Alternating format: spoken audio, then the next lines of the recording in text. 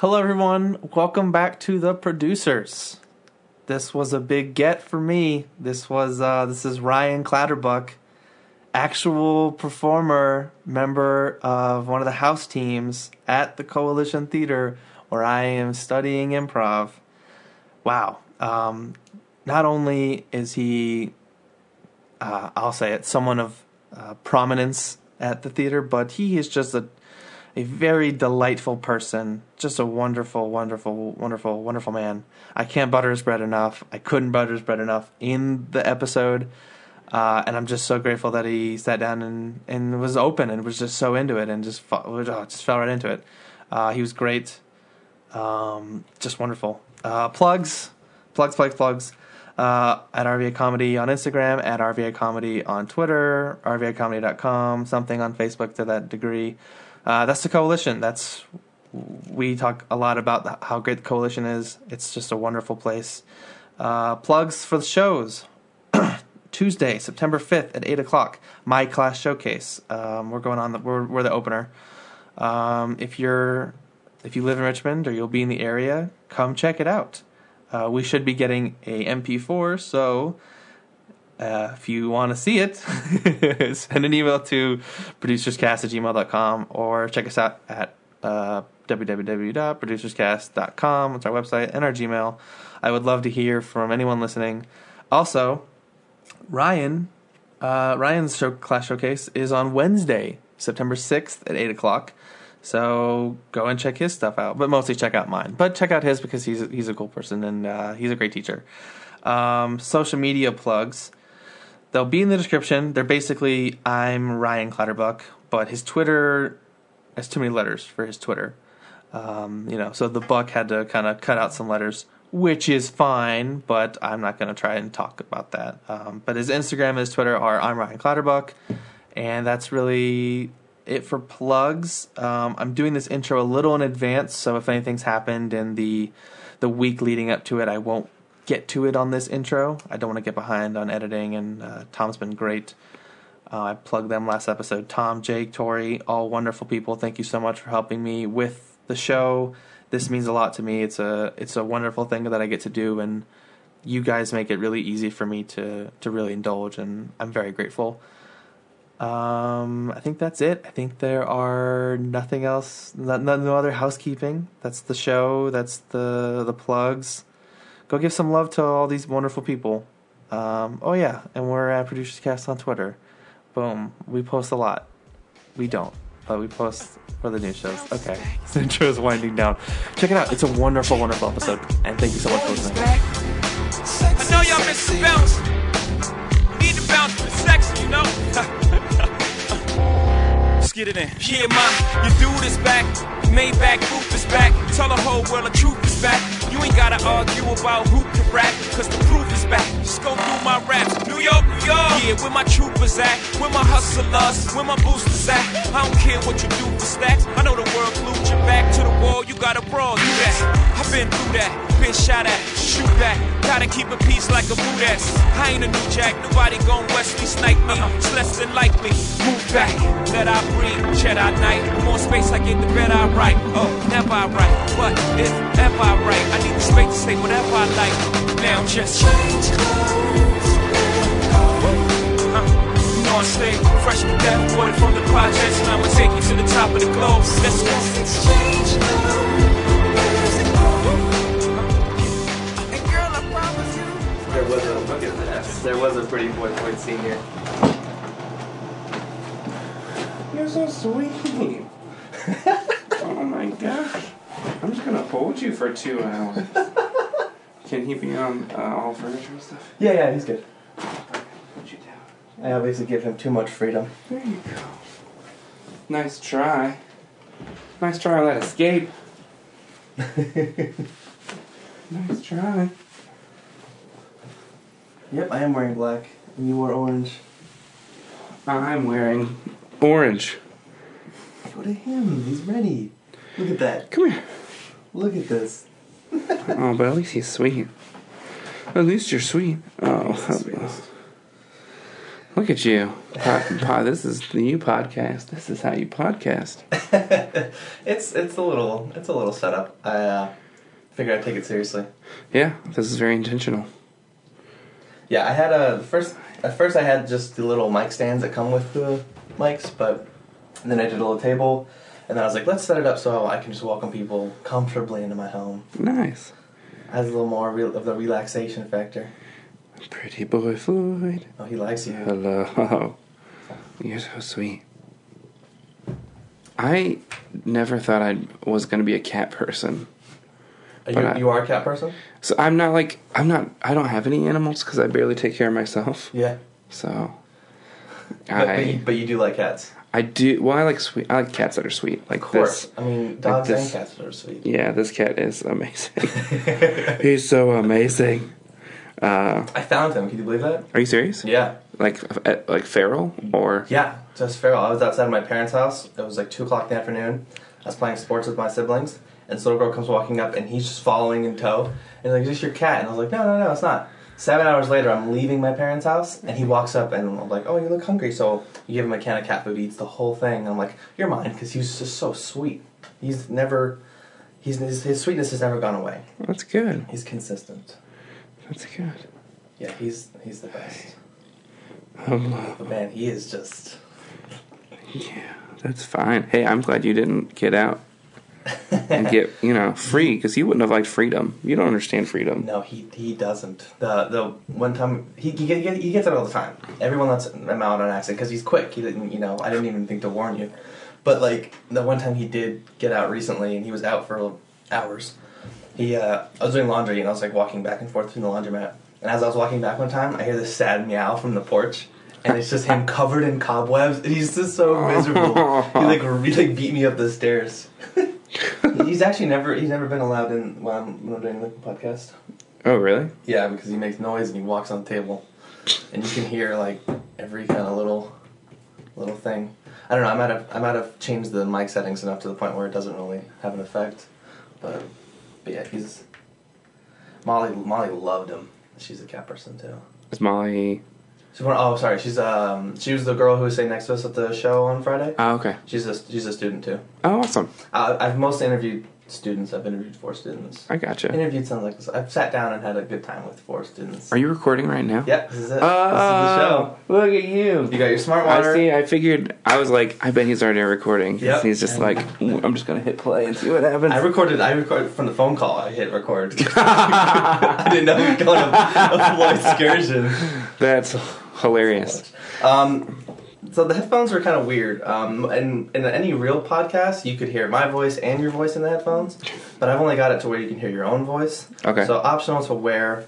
I will wear them. I only wear them if the guest wears them because it feels like a nice kind of thing. So you don't have to wear them, and we could just get rid of them. Okay. Do they help with anything in particular? Just you hearing your own voice. Oh, see, that's weird. And they make them. We continue. No, my mom bought me a USB microphone. I play some music, and I got a USB microphone one year for Christmas. And when when you're doing like recording stuff like this, and you put your headphones on, you can hear the like, I want to call it like a talkback. I'm not really sure what the professional term is, but you can like hear yourself coming through your own headphones, and it always weirded me out because my voice to me sounds very different than it does to you, and I know that's just like science or life or whatever you want to say about it. And also the worst when you figure out, oh, my voice doesn't sound cool, it sounds like that. Yeah, on the answering machine, right? And it's like I feel like I sound dotier. Like to other people, I like voice, more of a cartoon character or something. Thank you for this water. Yeah, I'm really really hoping to get a Smart Water sponsorship. That's all I. That's all you want. Oh, Smart Water. It is that much smarter. There you go. Hopefully that I don't have anything clever. I'm not. You're not. I'm not a funny person. I'm not a clever person. Got the Clatterbuck seal of approval. That's right. Thank you, Smart Water, for being here with us this morning. This is wonderful. Oh man, you just broke the fourth wall a little bit. You just kind of gave away when I do my recordings. Sorry. Oh no. No, it doesn't. Okay, so you say I'm not a funny person. You are a hilarious person. You're a big get for me. Like, this is. Oh well, thank you. This is great. For those who don't know, this is Ryan Clatterbuck. He is a part of the house team at the Coalition. I plugged the Coalition at the beginning of the show, so don't worry about that. Cool. What does it mean to be a part of the house team?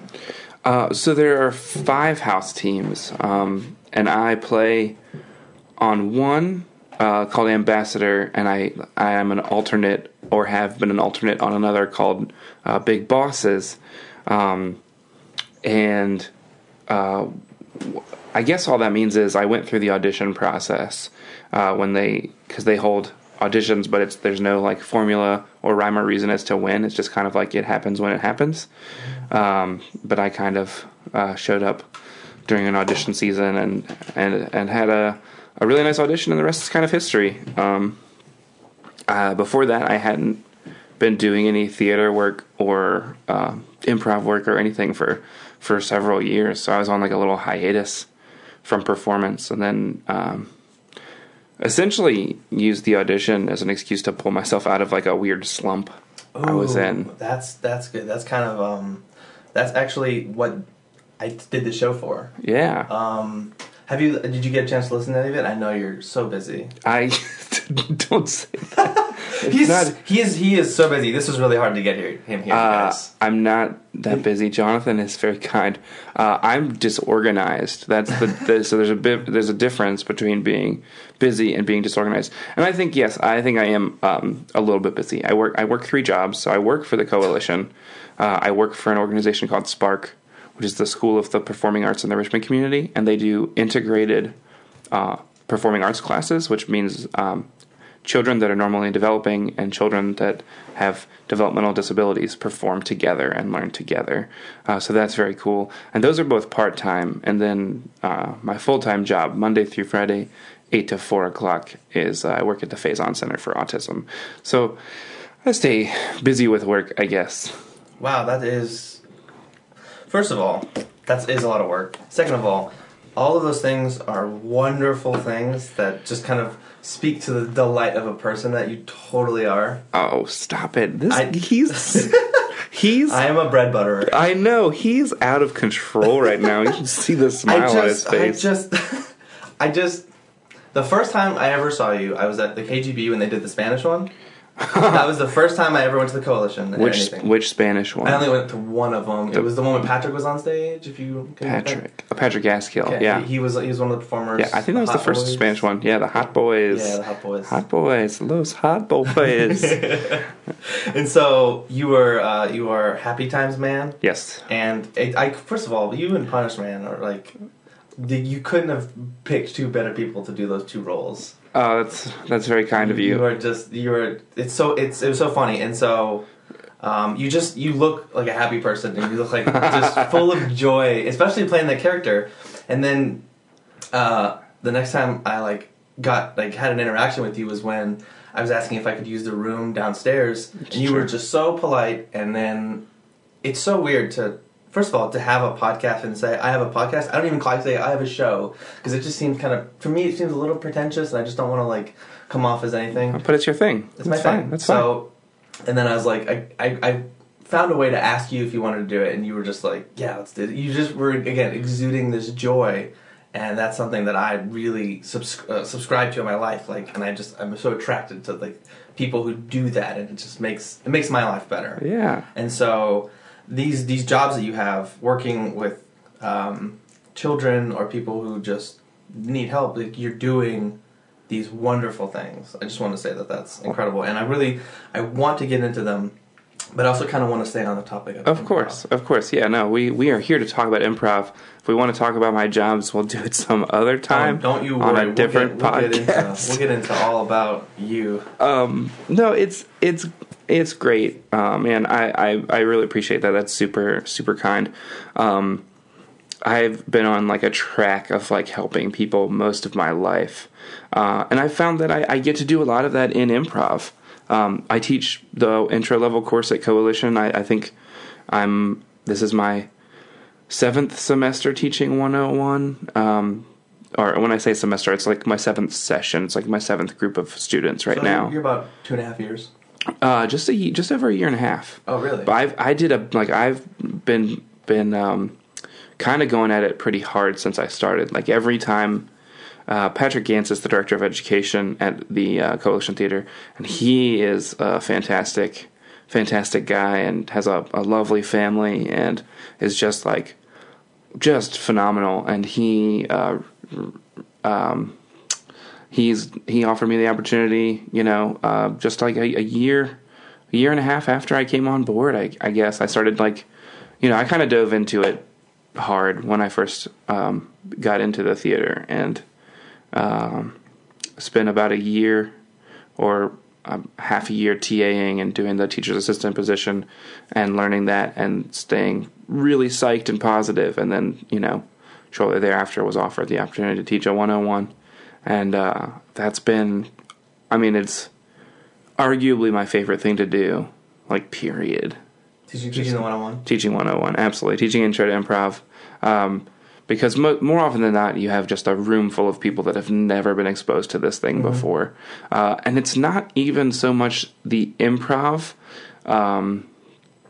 teaching the art form that I love. It's teaching people how to be kind, because that's essentially what we're doing, right? In 101, you teach people to be agreeable and accepting and supporting.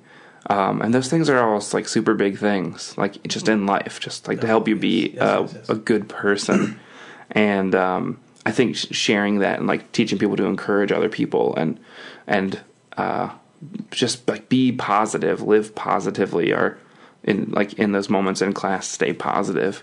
I don't know. It's been cool. Those are kind of things that in my life I've really put a focus on. I don't really know where I learned them, but being those things, it only helps other people, and it only just makes things better when there's someone in the group who's gonna do that. And the Coalition really kind of preaches that I've got your back mentality. Yeah. And it's just to me that I just bought in immediately, and I'm just so I kind of, just to give you kind of a background, I went through this breakup. The beginning of the fucking worst. It was fucking worst. And this one was super bad. How long were you together? We were together for 6 months, and it was really passionate and this thing. And then. And how old are you? If you don't mind me asking, on 25. Air. 25. Oh, okay. How old are you? Yeah, 29. 29. Not much older, but a little bit older. Yeah. So we were just. It was a really committed relationship. Yeah. And it just it just collapsed in on itself. Sure. A lot of pressure, a lot of all these things. And I kind of realized through talking to people and kind of through going through self-exploration, I was just not doing things for me. I was really trying to find myself in a relationship. Sure. I was instead of having me written on my chest and putting on a couple shirt every now and then, I'm in a relationship shirt, I was writing I'm in a relationship and putting on a me shirt very rarely. Sure. That's the analogy that I came up with. And so I was talking to a friend of mine, Tori. He literally gets a shout out every episode because I think I tell the story every episode. Tori, woo!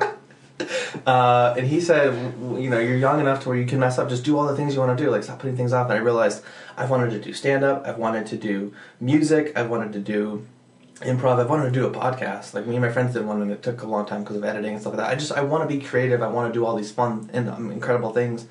And then it just kind of changed, this big, huge, monumental change in my whole life. Just everything changed, and I found the Coalition, and I found improv, and it's just, I am so excited to go to every single class, and I go to as many shows as possible, and I just want to be immersed in that world. And so cool. The Coalition has actually been a really huge part of doing the changes, because playing music is it's fun, but it's kind of a thing I have to do on my own until I find people. And doing stand-up, I'm trying to write jokes, and it's going okay, but it's a solo thing. So going to a place, meeting people who are like-minded, and connecting, and that is, to me, is the most fun thing. That's why I was hanging out with Matthew all night, because it's he's an awesome person. Like, he did the show. We did it for 3 hours because it was just like, it was so much fun and it was just so easy. And it was like, I found people in Richmond, because I'm new here. I've lived here for a year. Yeah, welcome. Oh, thank you. I found people who are like me and I can have fun with, and we can joke around, and like that's, like I said, this has been a huge thing for me, and the coalition has been really great about that. So to tie it back, being positive, showing up to the coalition, being positive, and standing and all that, like, has benefited me a lot. And it's like also kind of made me kind of realize the way that I think is not necessarily correct, but just like, it's a good way. It's a good thing. Absolutely. It's a good thing. I mean, it's funny because your story is like not totally. Yeah, I mean, it's not totally different than mine at all, right? Like, I've often done the same thing where I'm just like constantly searching for someone to make me feel whole, to be part of a relationship, and to let that define me instead of letting me define me, and like me do all this cool stuff, whether it's improv or music. I also play music. Oh, I've written down music. I'm so excited to get into everything. But these things, like, like pining for and searching for and making that your mission, like the relationship your mission, it's never going to benefit you the way you think it might. It'll never make you whole the way you think it might. And I've had to wrestle with that a whole lot, because I have a lot of like personal like skeletons and whatnot tied up with that stuff. I'm a product of a divorced family. My dad's like a detached alcoholic. Sorry, Dad, if you hear this, I love you so much. And my mom, who is also, they're both, my parents are just amazing people because they've done nothing but support me. And my mom is just like a kind of a narcissist and like very self-absorbed, but in like a very loving like way. It's just like that they can't help who they are, sure. Right? Like they are products of their parents. Like I am products of my parents. I have just chosen as an adult and someone who kind of understands this stuff to like step outside and take a different perspective and say, okay, well, I don't have to be these people. I don't have to become them or become some kind of like messed up product of that dysfunctional family system. I can become whoever I want to be based on how I let these experiences shape me.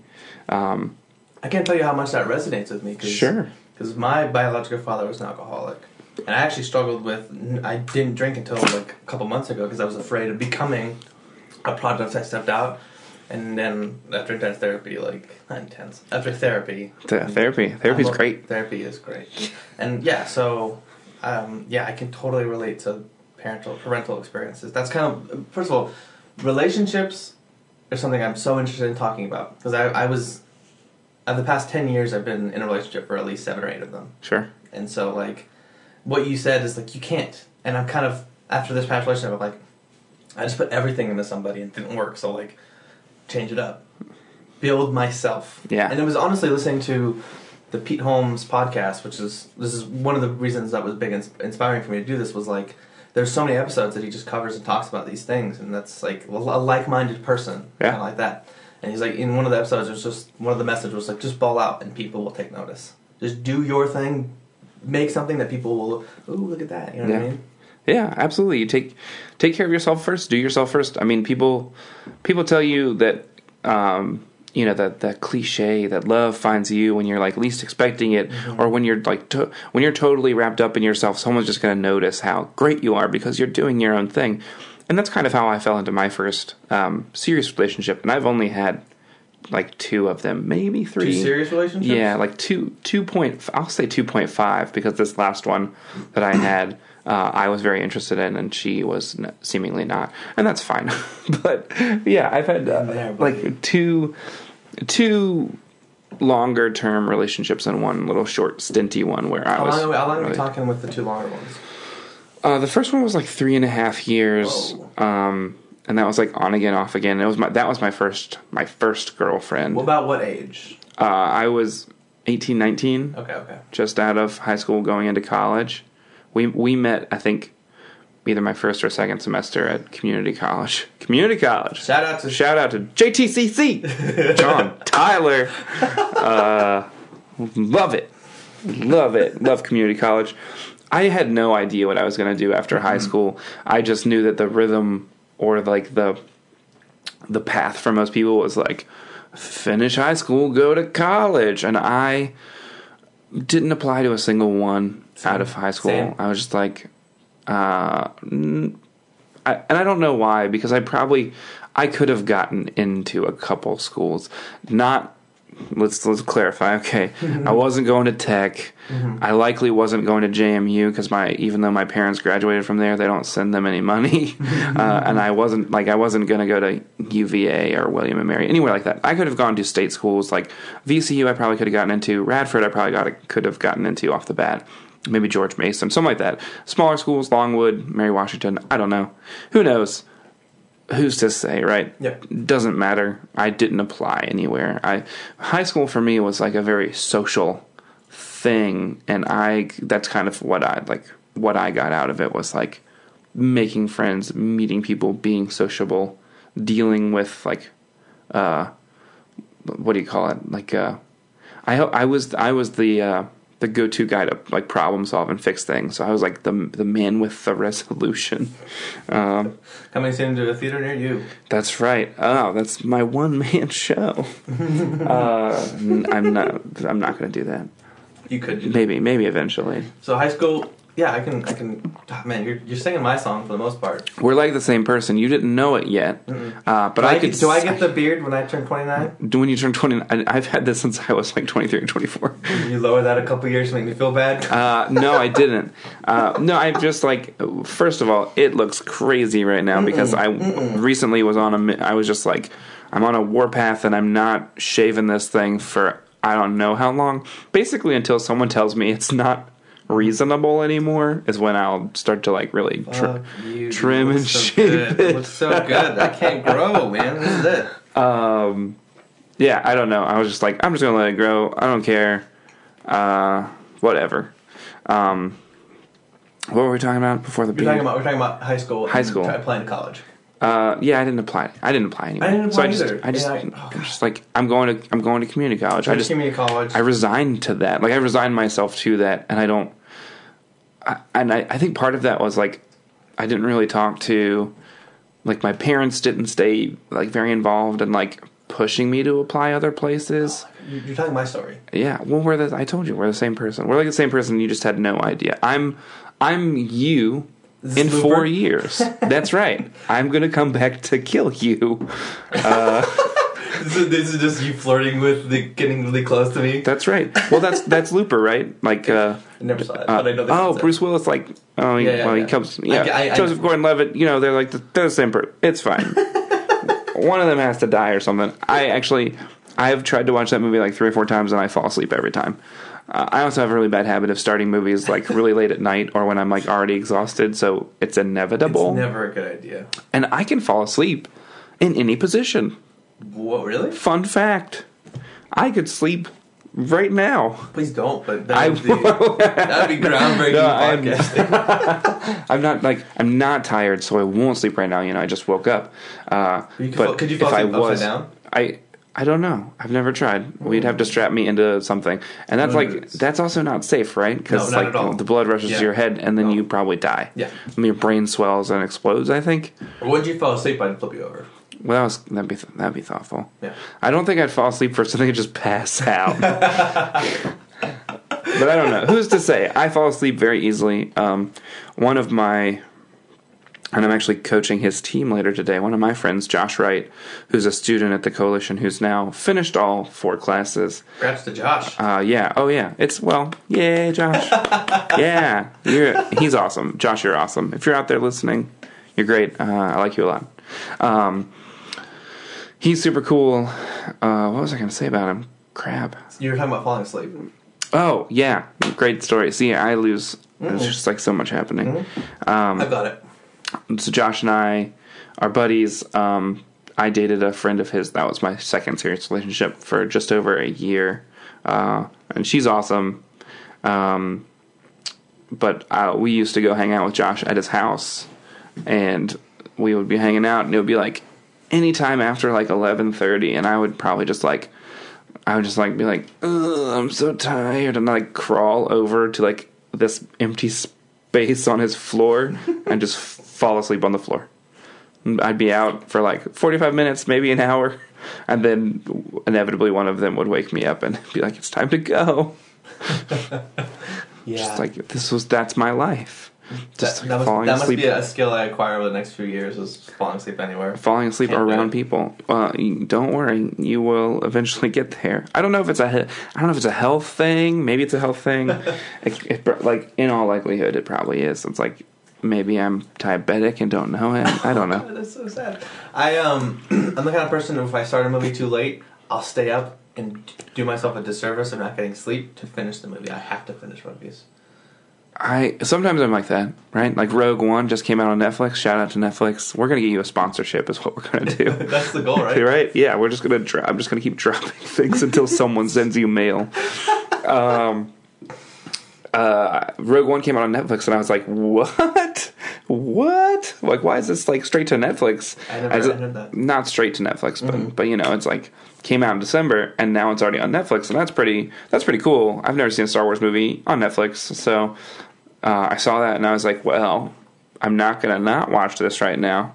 So then I fought sleep for like 2.5 hours to like watch this movie, but I started it at like 1 o'clock in the morning. Oh no! So I was up until 3:30, 4ish. I think I fell asleep like at different parts. So So you get to watch it again. Yeah, I have to watch it. It'll be fall asleep during different parts. Yep, I'll be able to piece it together after several viewings. I'll just be piecing this movie together. Yeah, that's classic me. So your first serious relationship lasted through college? So not all the way through. Most of college. But college Did you do is 4 years of college? Right. Well, that's a tricky question. You didn't. Because I've done like lots of years of college. I did 5. I did 5 years. To no avail, right? So I like. You didn't graduate? No. Were you close? Yes. Oh, I have like 100 or 90. I have like 92 college credits, and you need the 120 to graduate most 4-year colleges. So you need to do another year. I'm a year shy, but I don't like all my credits are kind of scattered, and like making them plug into a degree is like super frustrating. The college system is like kind of a joke. Yep. I have like systems, and like I like to buck the system. You do. I'm not big on systems, or like especially like like the government's super inefficient. Colleges are super inefficient. Healthcare. Hell yeah, all these like major systems that are designed to like be like these wonderful things are just like giant machines, and we're all just like tiny little cogs in them, and they don't they like kind of benefit people, but at the same time it's like I don't know. So yeah, I like to buck the system. I want to like make these things better, sure, improve them. You're a problem solver. If I'd like to think so, to some degree. If I could, I'd rework how colleges work for people, because the idea of higher ed to me is like you go to find yourself and you explore the things you want to explore, whatever that means, right? Mm-hmm. Like you get to learn and do whatever you want. And the idea that there are like certain, like I understand certain parameters, like obtaining a certain number of credits, sure, and maintaining a certain GPA. Like I get that, yep. But for anybody to tell you like you can't take that class because of the program you're in, or you're most recently, and this is why I didn't, I struggled with this. Most recently, I was like, I want to take some music classes. And they were like, well, you're not a music major. And I said, yeah, but music is the thing that I do, and I want to learn it. And I want to pay for these classes. And I wrote a $5,500 tuition check. So I would like to learn music, please. And they said, kindly go fuck yourself. And I said, this isn't the way it should be. It was just like was my hot take. That's my hot take. This isn't the way it should be. Yeah.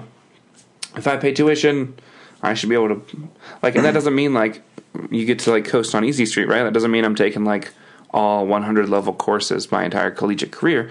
It just means, like, I want to be interested in the things I want to be interested in, and I should be able to study whatever, just whatever, and you know, obtain certain, like, if I'm going to rebuild this system, we'll do it right now in 10 seconds, right? Sure. Like, so, yes, you have to take a certain number of, like, intro-level courses. You take those intro courses, then you have to take 200 and 300-level courses, and you can take them in anything. And you can take 400-level courses, you can take them in anything, and then maybe at the end you cobble it all together and you have to write some kind of master thesis on your collegiate experience. I don't know. Kind of a build-your-own program. I've heard of some things like that. That's the one I was working with most recently at VCU, and even in that, there are, like, lots of restrictions. Yeah, there's just, like, certain ways that you have to do things that I'm just like, just make it less easier. Red tape, just make this less complicated for people so that it's just, I can just do it.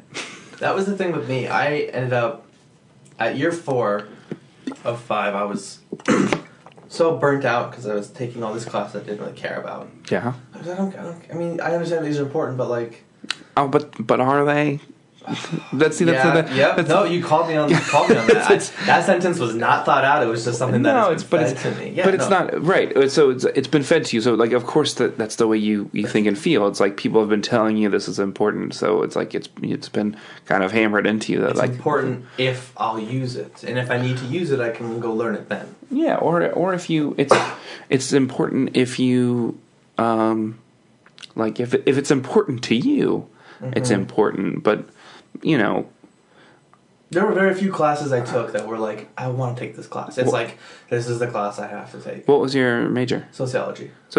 Yeah, great major, right? The study of people in groups and, like, all that stuff. Mm-hmm. I have taken intro to sociology. Really interesting class. Really interesting stuff.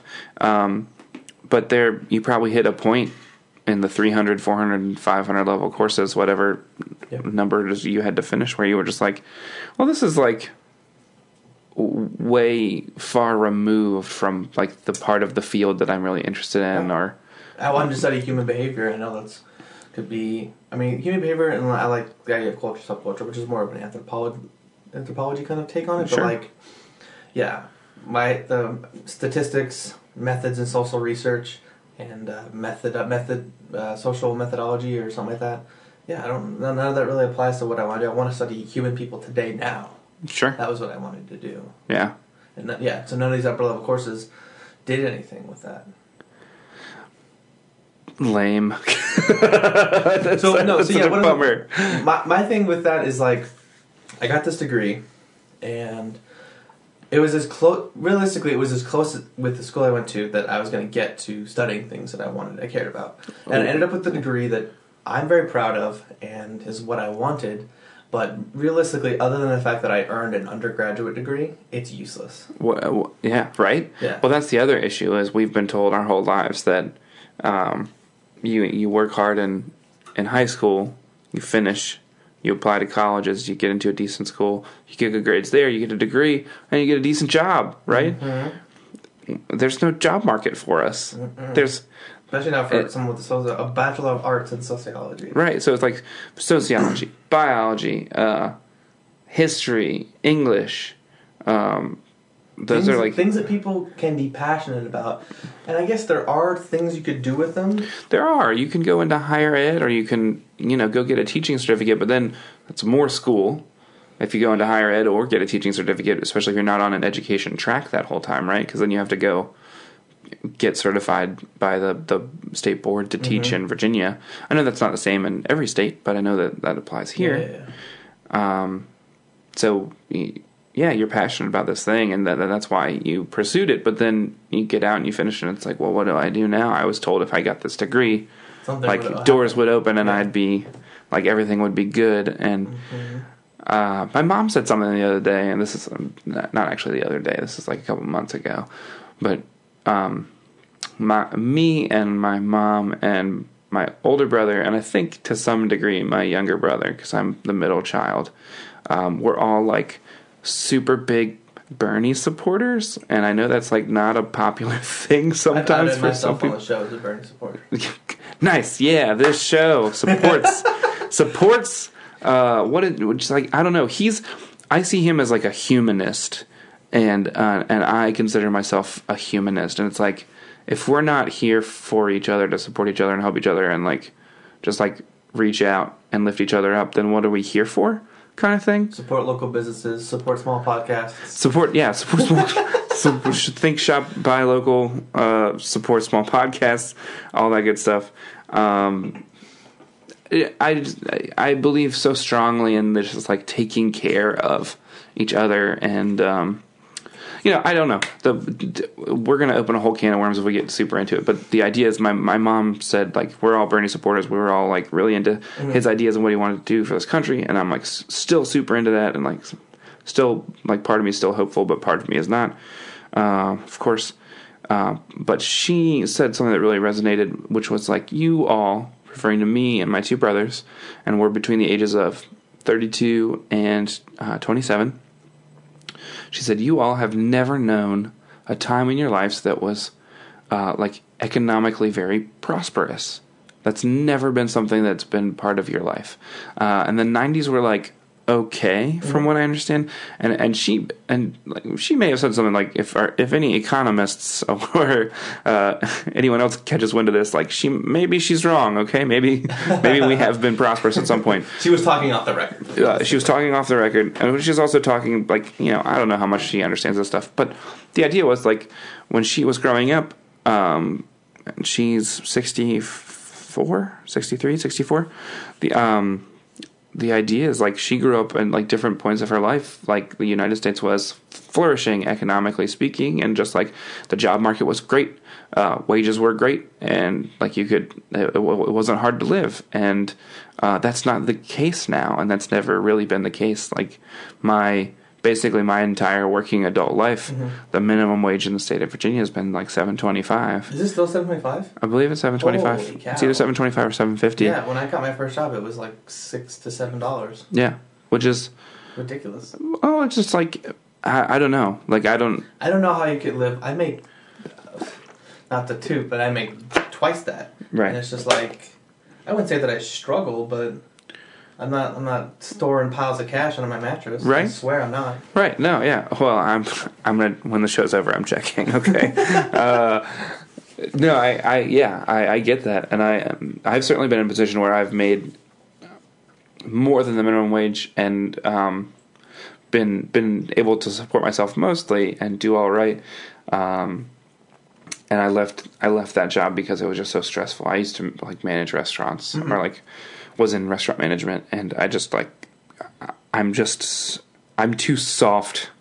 Like my nature is just like too soft for that. Like you have to be like much harder and much more resilient. And I'd say I'm resilient in different ways, but yeah, I totally understand what you're saying. That line of work just like wasn't for me, and it like just wore me down, and I eventually had to leave.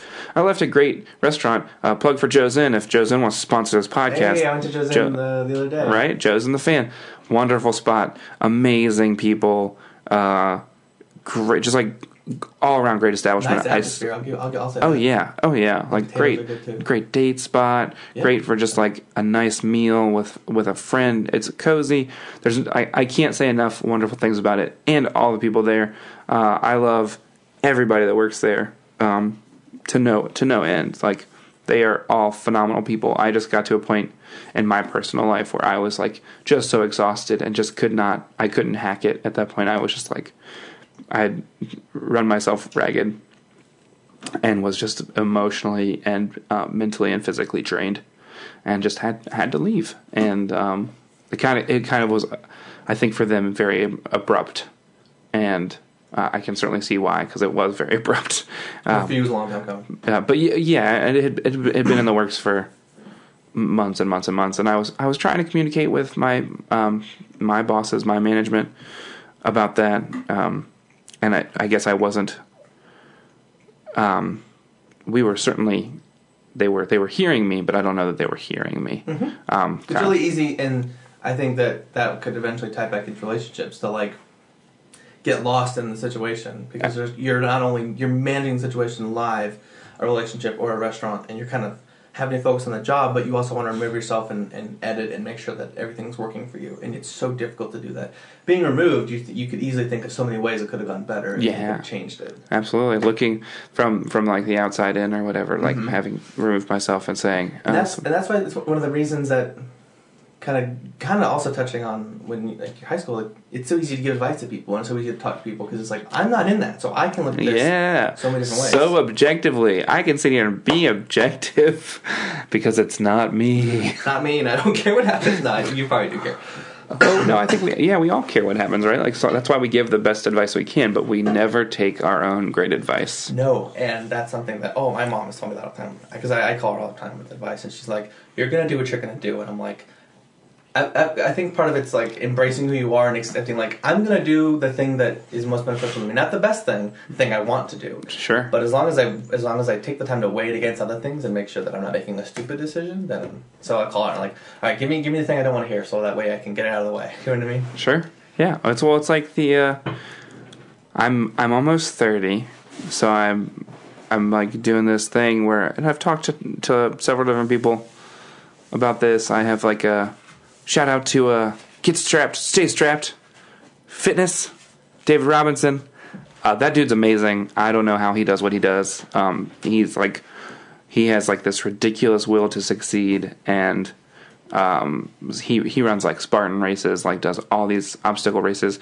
He's like super in shape. He's like crazy fit, and has been like, he has this Keep Your Streak Alive, and it's like workout every single day. Don't break the chain. Well, yeah, don't break the chain. But he says Keep Your Streak Alive, right? And he's been working out every single day for like, David, how many days is it? I don't know. It's like over 1 full year at this point. I think he might have already hit like day like 400 or 500 or I don't even. He's been active every single day for just doing something. Yes, 15-minute run. Whatever it is, yeah. He's just like whether it's like getting out and doing yoga and stretching, being active that way, just whatever you can think of to be active. Like he's doing, like putting in the time, and he's building this amazing brand. He's got a bunch of cool people that have bought in. Like I'm in, but I'm just like my own worst enemy in so many ways. It's like you love the idea, but it's hard to do right now for you. Well, my commitment to like anything is like, I don't know what to say about that. I have commitment issues. Essentially, is what it boils down to. If I can lump you in with me, the idea of committing isn't scary, and it's something that you love to do and you wish you could do more, but it's too difficult to do with all the things you want to do, and also kind of getting in your own way sometimes. Sure. I definitely. That's a very good explanation. And then aside from that, it's like there are still things that I struggle with personally, like depression and anxiety. That like when they start to overwhelm, I fall back on old bad habits. Like ice cream. Sorry, David. David, we're so sorry. I love ice cream so much. It is so terrible. It's like like Ben and Jerry's, shout out, sponsorship. What's up? But I hate you all. Because you're so good. You're so good. I hate you for it. Flavor? Oh, they retired my favorite flavor. Those asses. What was it? So they had the core. They did the cores, right? Like the center filled stuff. They had one called That's My Jam, and it was like raspberry and chocolate ice cream with chocolate chips and like a raspberry like jelly core. It was real good. They're a bunch of dicks for retiring it. Well, there goes that sponsorship. We had them. No, we didn't. I mean, maybe we did, but it's not. It's like I don't think all's lost. Okay, I think if anything, it'll encourage them to bring that back on board, so I can say nice things about them next time. Thank you so much for bringing it back. While you're eating it on the show, it's so good, David. I'm sorry. Thank you, Ben and Jerry's. So you fall back on old habits. Just like food, it's like a comfort thing. I think it's also like my mom does that. I learned that from her, but subconsciously, because it's not like I watch her like binge eat or whatever. Just like I know that she and I are very similar people. and she falls into the like things that she does to like comfort herself when she's sad are like be lazy, eat food, and I'm the same way. It's like I get sad, be lazy, eat food, Self-indulge. yeah. And then probably, I would say, in a non-productive way. Oh, of course. Completely non-productive. What are the best ways to get out of a depressive slump? For those of you out here that have depressive slumps, that need a pro tip, how to get out, connect with your friends, talk about everything that's going on, be active. Those are the two best things you could do, period. Yeah. If you're sad. I agree. Every time I have a problem, I go to my friend Tom, and I'm just like, I have a thought, and then rather than dwell on it, I want to say it, and I want to work through it, and then we'll be done. Yeah. Perfect, right? That keeps you from like spiraling down and getting much worse. It keeps you from like beating yourself up about stuff. You put it out there, you get great feedback. That's one of the things that has plagued me in relationships.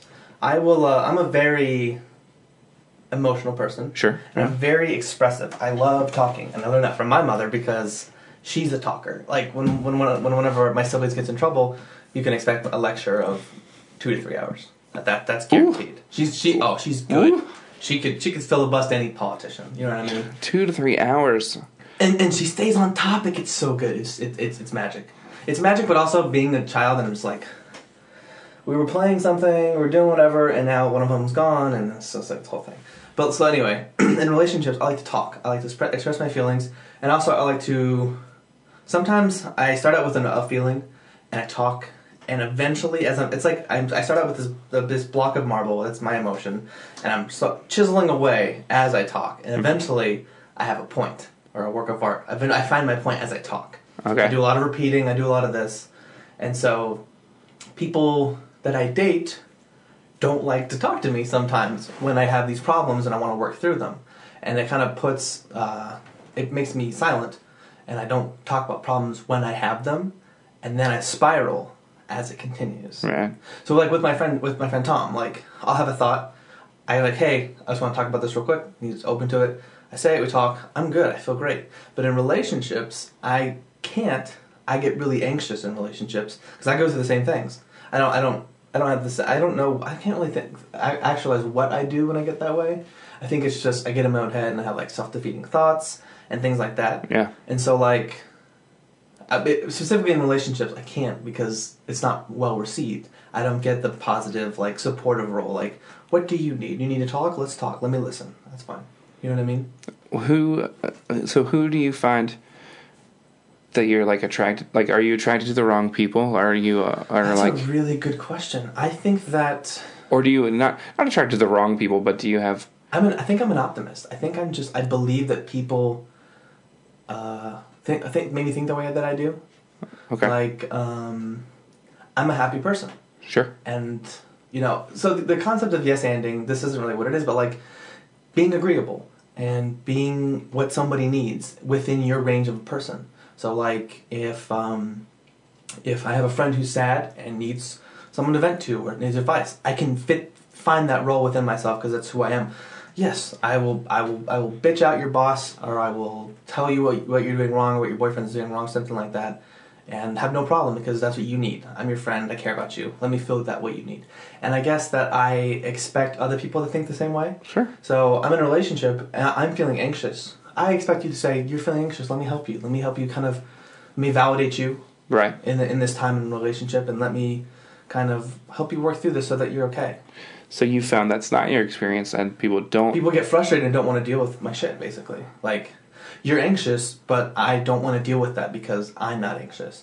And I think that maybe... I don't know if I'm attracted to people like that. I think that's just how most people are, and I just have yet to find someone who, like, let me be there for you. Because I'm a let me be there for you kind of person. Sure. Anything anyone needs, like, I don't mean to toot my own horn, but I kind of validated myself the other day because I was texting my ex-girlfriend because she was kind of having a sad day, and I was like, "Are you okay? Like, let's talk. Like, if you need anything, I'm here for you." And I was texting another ex-girlfriend who I'm still really close with, and she was like, "I need to ask you a question," and I was like, "Oh, let's talk about it." And I was like, there for her, and she felt really good. And then I was dealing with the current girl I'm seeing. She was going through something, and I was there for her, and I was just like, I am a good person. Like, I do these things, and I deserve to have someone there for me. Absolutely. And so that's something that I've actually kind of been actualizing in the past couple weeks. Yeah. It's good to kind of talk about that. And talking about things helps you get to the next step. It advances the plot. Right. I feel like you subscribe to that idea completely.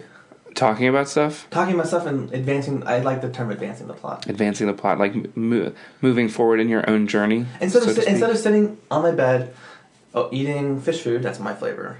Yeah, I also like good. the peanut butter cup one. Peanut butter cup one? Okay. I love Reese's. So just like a chill, like, let's just eat this vanilla ice cream, whatever's in it. I'm doing a whisper face right now because this, like, I don't want anybody to know, but I feel like the more people that know, the less I'm likely to do this in the future. I will buy a pint of that ice cream and eat it all, but on top of that pint of ice cream, I also am a huge fan of, like, the Reese's Cup Big Cup. I've never had a big cup. They're good, aren't they? Oh, shit. Shout out to Reese's. Send that hot sponsorship. Yes. If any sponsorship hits, I hope it's Reese's. I love Kit Kat too. Actually, no, that's a dumb story. Anyway, Reese's Cups. Reese's Cups. So Reese's Cups. You like the Reese's Cups? Yeah, probably too much. Obviously too much, but yeah, love Reese's. But I'll eat like a whole pint of ice cream and have like one of the big cups. It's super good. I am impressed at your openness. This is great. This is I have nothing to hide. Good. That's I don't know. Like, everyone who's been on the show so far has been really cool, and there's not been a single thing that was red lighted, and that's kind of that. So one of the things that has happened, I called it on Will's episode. I called it my Renaissance period. Okay. I came alive again. Like, okay. And so, like, what I have these small mantras that kind of help me proceed in a way that is beneficial to me and what I want. Because I no longer want to fit myself into someone else's mold for me. I want to be my own mold and find someone who says that I'm beautiful and they want me. Sure. And so one of them is green lights. Like, what happens if there are no no's? No red lights, you can just go. What happens? Yeah. And so the fact that you are just, again, and this sounds so ridiculous. You have a plaque above the water fountain at the Coalition. You are just you are a delight, and there can't be any. I can't picture someone not liking you. And so the fact that you come on here being so open, it's so. They're there. There are people that don't like me a whole lot. Fools, gypsies, and fools. Oh man, gypsies. That's like you shouldn't use that word. Isn't that that's like you're not? You're like it's offensive, right? Is that offensive? I think it's offensive. I meant it in the share way. I know you don't mean any offense. I've heard. I have no idea. There's all kinds of things that are offensive in this I call it a very socially turbulent time. So be like I'm just like kind of like you're aware because you're a good person. I'm trying. You're trying, and that's the best thing. That's the best thing you can do. It's not. It's been a trying time for me because it's like it involves like there's a lot of social like growth, like push towards progressive growth in a lot of different ways. And I don't really want to get into this too much because like it's I don't have like an unpopular opinion because I don't want to push back against that. Like I'm not anti that progress at all. It's just been a little bit difficult as like a cisgendered white male to have tried my hardest my entire life to like never hurt anyone or bring harm or like I have zero ill will, like I never want to hurt anybody, and then all of a sudden like you're told like you are the problem and you're the enemy by this thing that's like working for progress, and you're like but you want progress, but like you're like there's groups of people that just like really don't like white dudes right now, and I understand why. Like I get why. But you and I'm gonna lump stuff with you. We're not a part of the people that they actually hate, but we get grouped in with them, and we get a lot of the hate. And sometimes, And I'll say this because I think this is what you're thinking, and you don't have to commit to it. But like, you and I both are trying to do good. I want everyone. I try to treat everyone with kindness and respect that is kind to me, and even when they're not kind, I treat them with more kindness to hopefully influence them to be kind. But it sucks being hated for no reason, and that's kind of the thing that people who are minorities or who we want growth for and progression want to treat them like equals. They have gone through that, and they're kind of giving that back to us a little bit. And in some instances, it's it's being hated, and there shouldn't be any hate. Yeah, like I would prefer there be zero hate and like more work towards like a compassionate push for progress, like socially and otherwise. Like I'm all for like just a compassionate move, like progression in all aspects of life, right? Like let's do it peacefully and with love and support and kindness, because that's going to be the best way. Like the more we can just like love and be kind, the easier these like hugely transitional periods will be, because we're being supportive, because we're not like calling each other out and shouting and name calling and lambasting and all that stuff. Like we're just saying, hey, this is what's happening, and I'm going to explain this to you as best I can, and you might not get it right away, but hopefully you'll understand, and keep trying to understand. Yeah, whatever happens, just keep working with us, and you know we love and support you, and we're going to do this together. We're going to be like, you know, I don't know. We're going to be this like great collective of like people. Yeah, the U.S. is a really interesting place. There's a lot, and I think that I don't think it can be said any better. I think the message that you're trying to get across was successfully communicated, and if we keep going, my fingers. So I'll redirect us. Please, thank you. So I mentioned to my producer Jake that I was going to have you on the show, and like I kind of hyped you up, because we have like a little Slack channel, and like they were really excited because the one-on-one students are great because they're all like they have their own, like Quentin's in the sketch and Matthew does stand up, and so like when I told them I was going to have a bona fide house team member, like actual like improviser on, they were really excited, and they would be so mad at me if I didn't talk more about improv specifically, and then we'll kind of jump into other creative things that you do. Sure. And so being I'm a one-on-one student. Yeah. And I don't know. I think I was made to be in improv, casually or like a lot, because I buy into things, and I like the whole like getting people's back, like that's built into me, and so like I also really want to be funny, and I love being silly and just performing for people. Like I do that for my family all the time. Not improv, but just like anything to make them laugh. I want to bring people joy, and so like I have this view of like I am new and I love it all, and I probably have nothing positive. I have everything positive to say. I'm not saying like talk negative, but just like I have this kind of dreamy look at it, and that's not a bad thing. But I want to hear more about real things that I have not experienced yet, being so new and just like, oh my god, everything's great. Like I'm talking to Ryan Clatterbuck. It's amazing. So more real things as far as just like my experience with the theater, or I mean, just improv as a creative process. Oh, sure. Okay. Because I guess I started this show with a theme, and it's evolved to just talking about having a small focus on creativity, and then just talking to the person. Sure. Like relationships, religion, stuff like that. I love getting into everything because it's like I like to know what's behind the creative person, but also kind of knowing what the creative person is, so that what behind him has context. Okay. So improv is the first thing, because you do other things, and like I said, I really want to get into more of those. But like, improv is this thing that you do, and you do well. Well, I appreciate that's very kind of you, because I've been doing it for a very short period of time compared to some of the other performers at the theater, and that is like more than kind of you to say I do it well.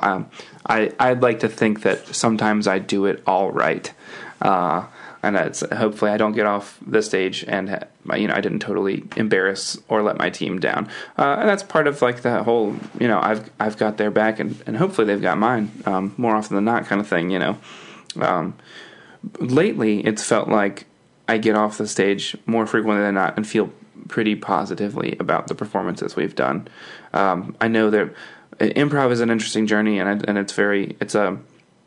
while it is a very individual journey, it is also like you have all your teammates are your classmates that you'll be performing with as you go through the classes, and so while it's very individual, it is also very not, right?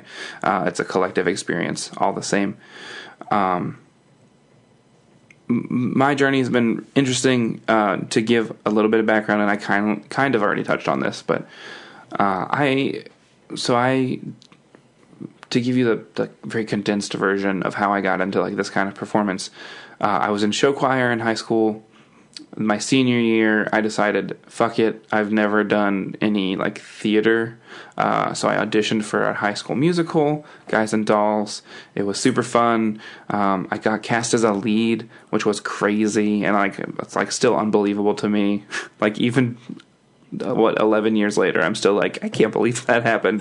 But it was such a cool experience, and it was like a game changer, because I was like, oh, that was really fun. And those people that I performed with were all amazing. The director, Patrick Held, was the theater arts teacher at James. Patrick's on the show today. That's right, lots of Patricks. So what was his name? Patrick Held. He still lives locally.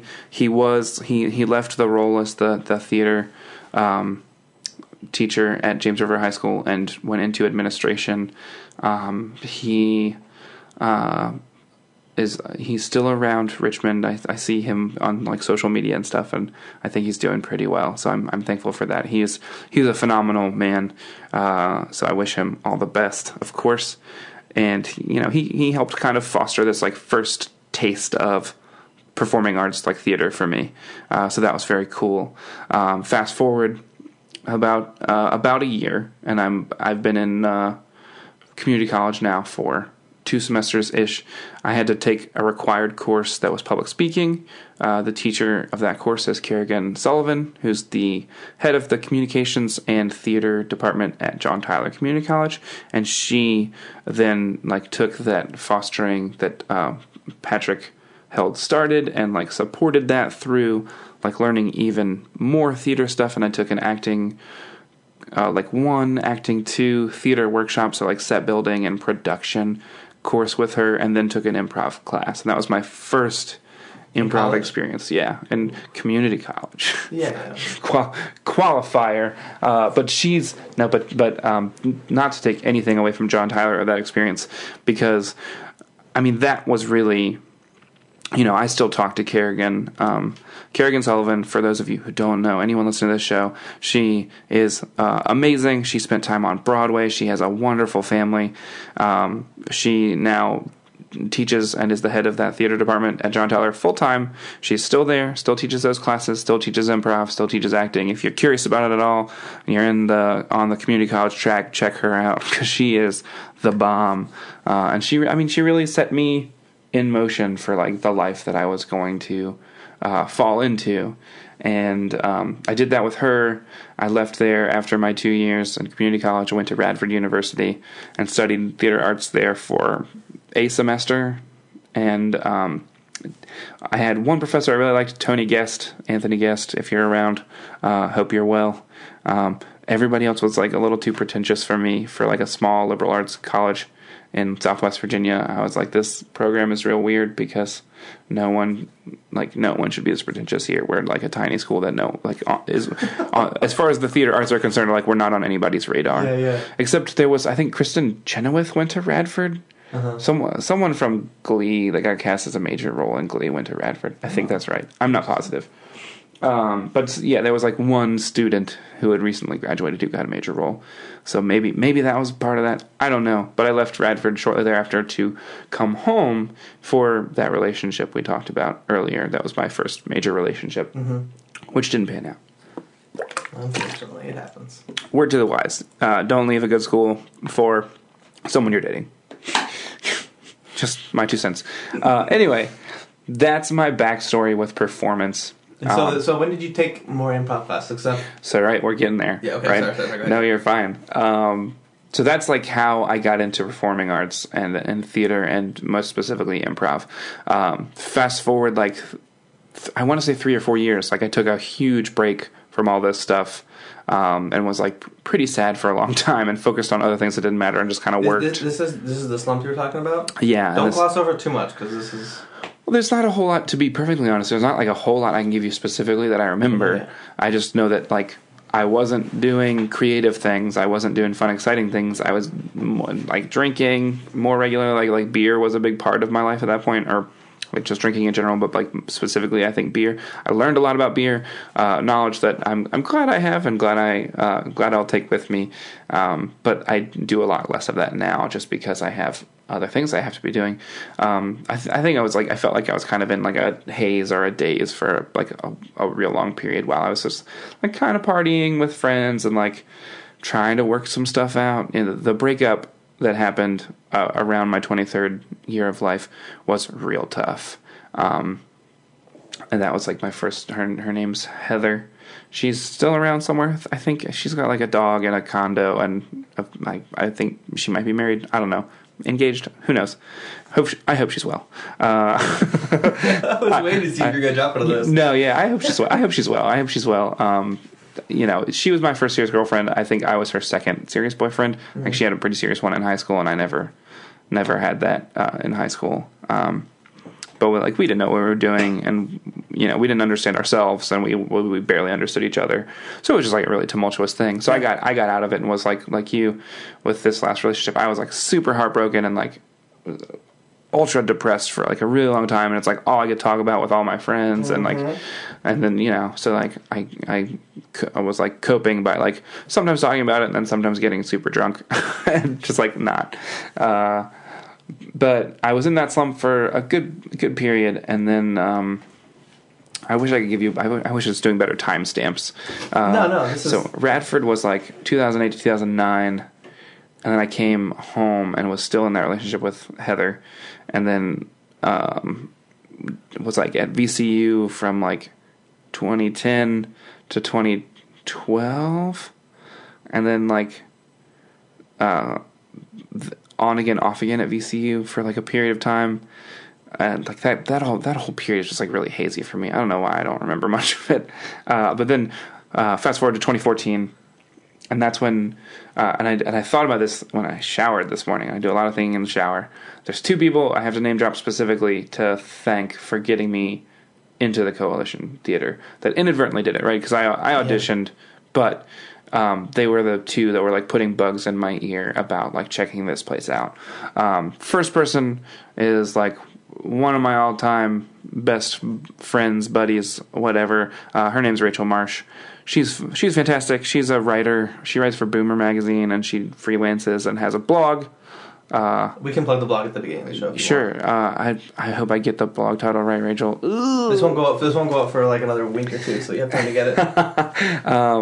She's got a blog. She does comedy. She does stuff at the Coalition Theater. Sorry, I don't know. She stays super busy. She's a lot of fun. She's just been a great support for me, and I've tried to do the same for her. But she was the one that was first like, hey, I'm taking these improv classes, you should check this out. You'd have a great time.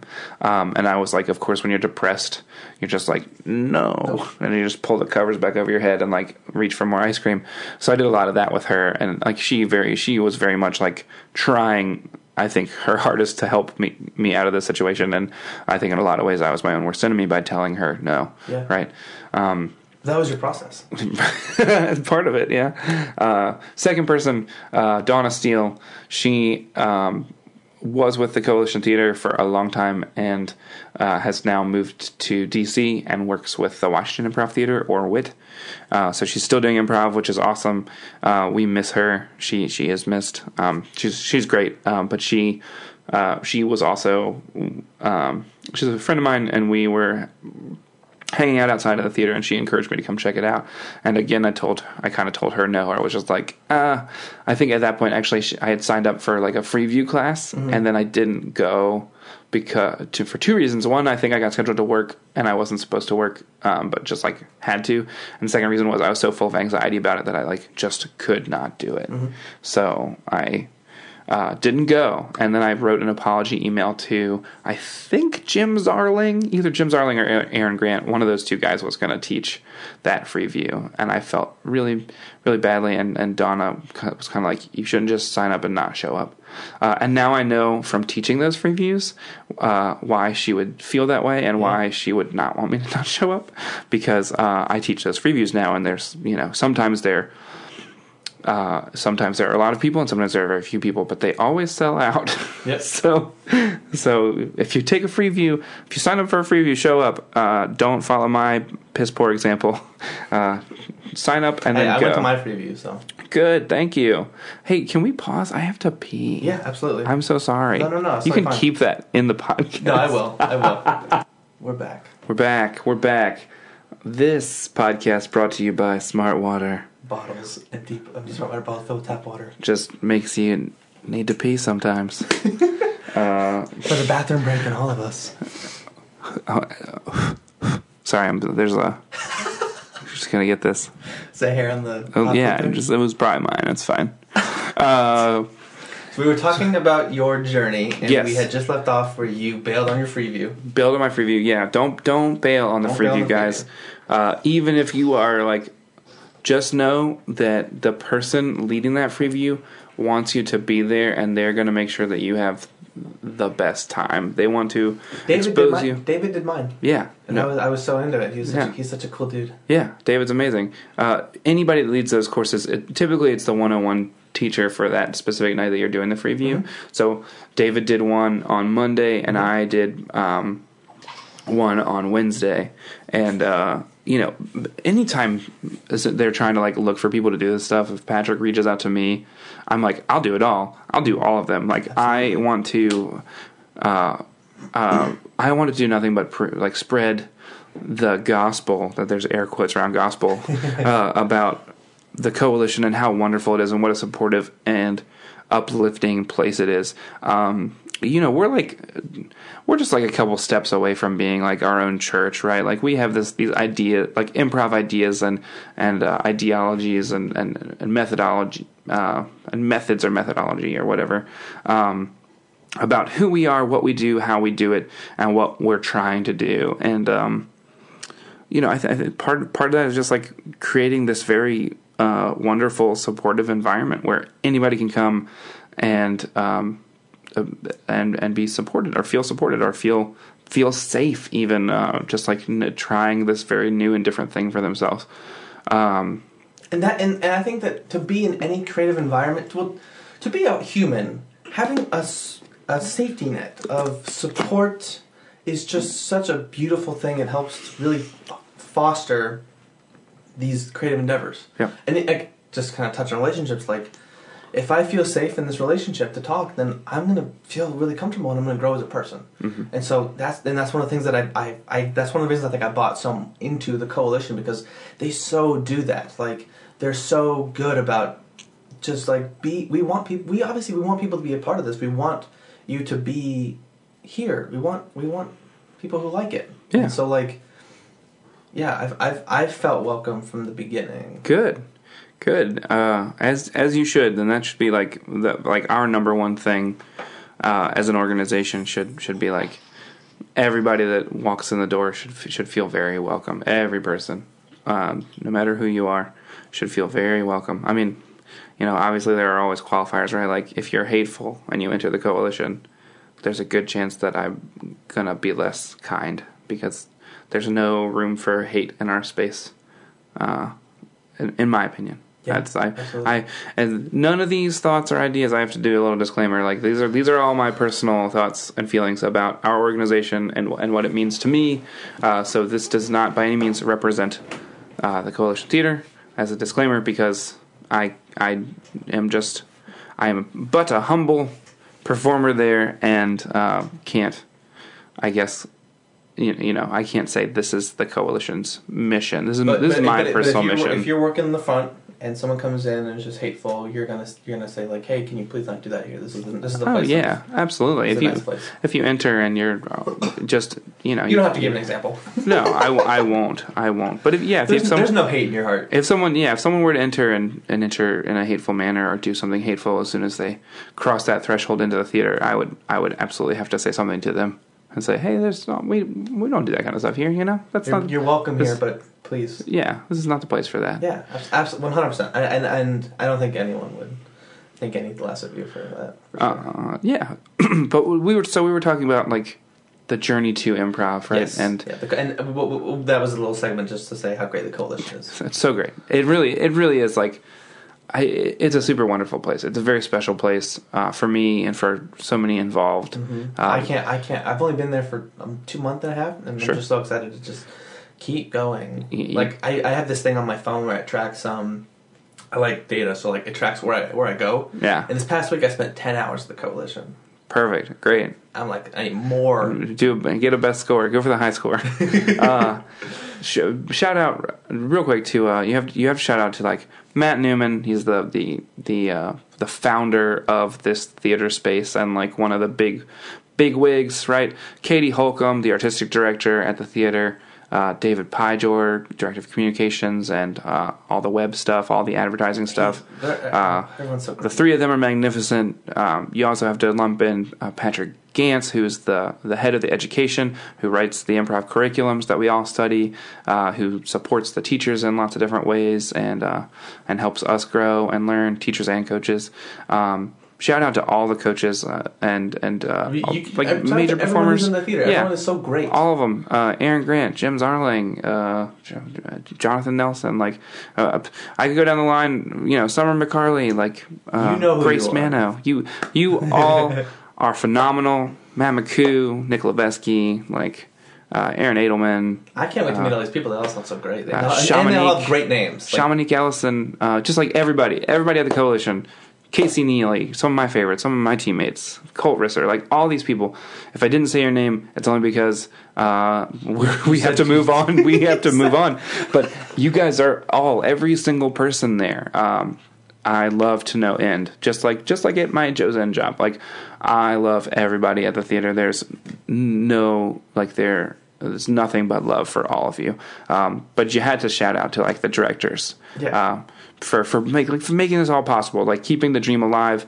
I think it's been almost 10 years of coalition stuff. It was 8 years a month ago. Yeah. I couldn't go to the show because I was out of town, but right? Yeah. So we're almost 10 years of this, that these people have just like worked their asses off to make sure that this was a feasible thing. Because the theater space itself, I think, is just 3 or 4 years old. I think it turns 4 next year or 4 this year.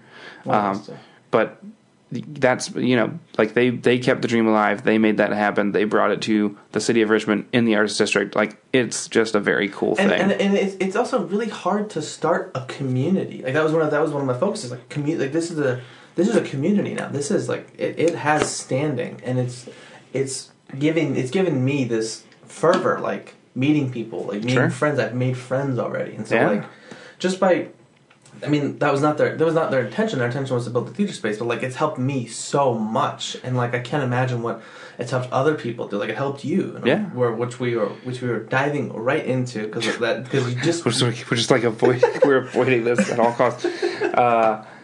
So I showed up to the Coalition Theater in 2014 in, I want to say, May of 2014.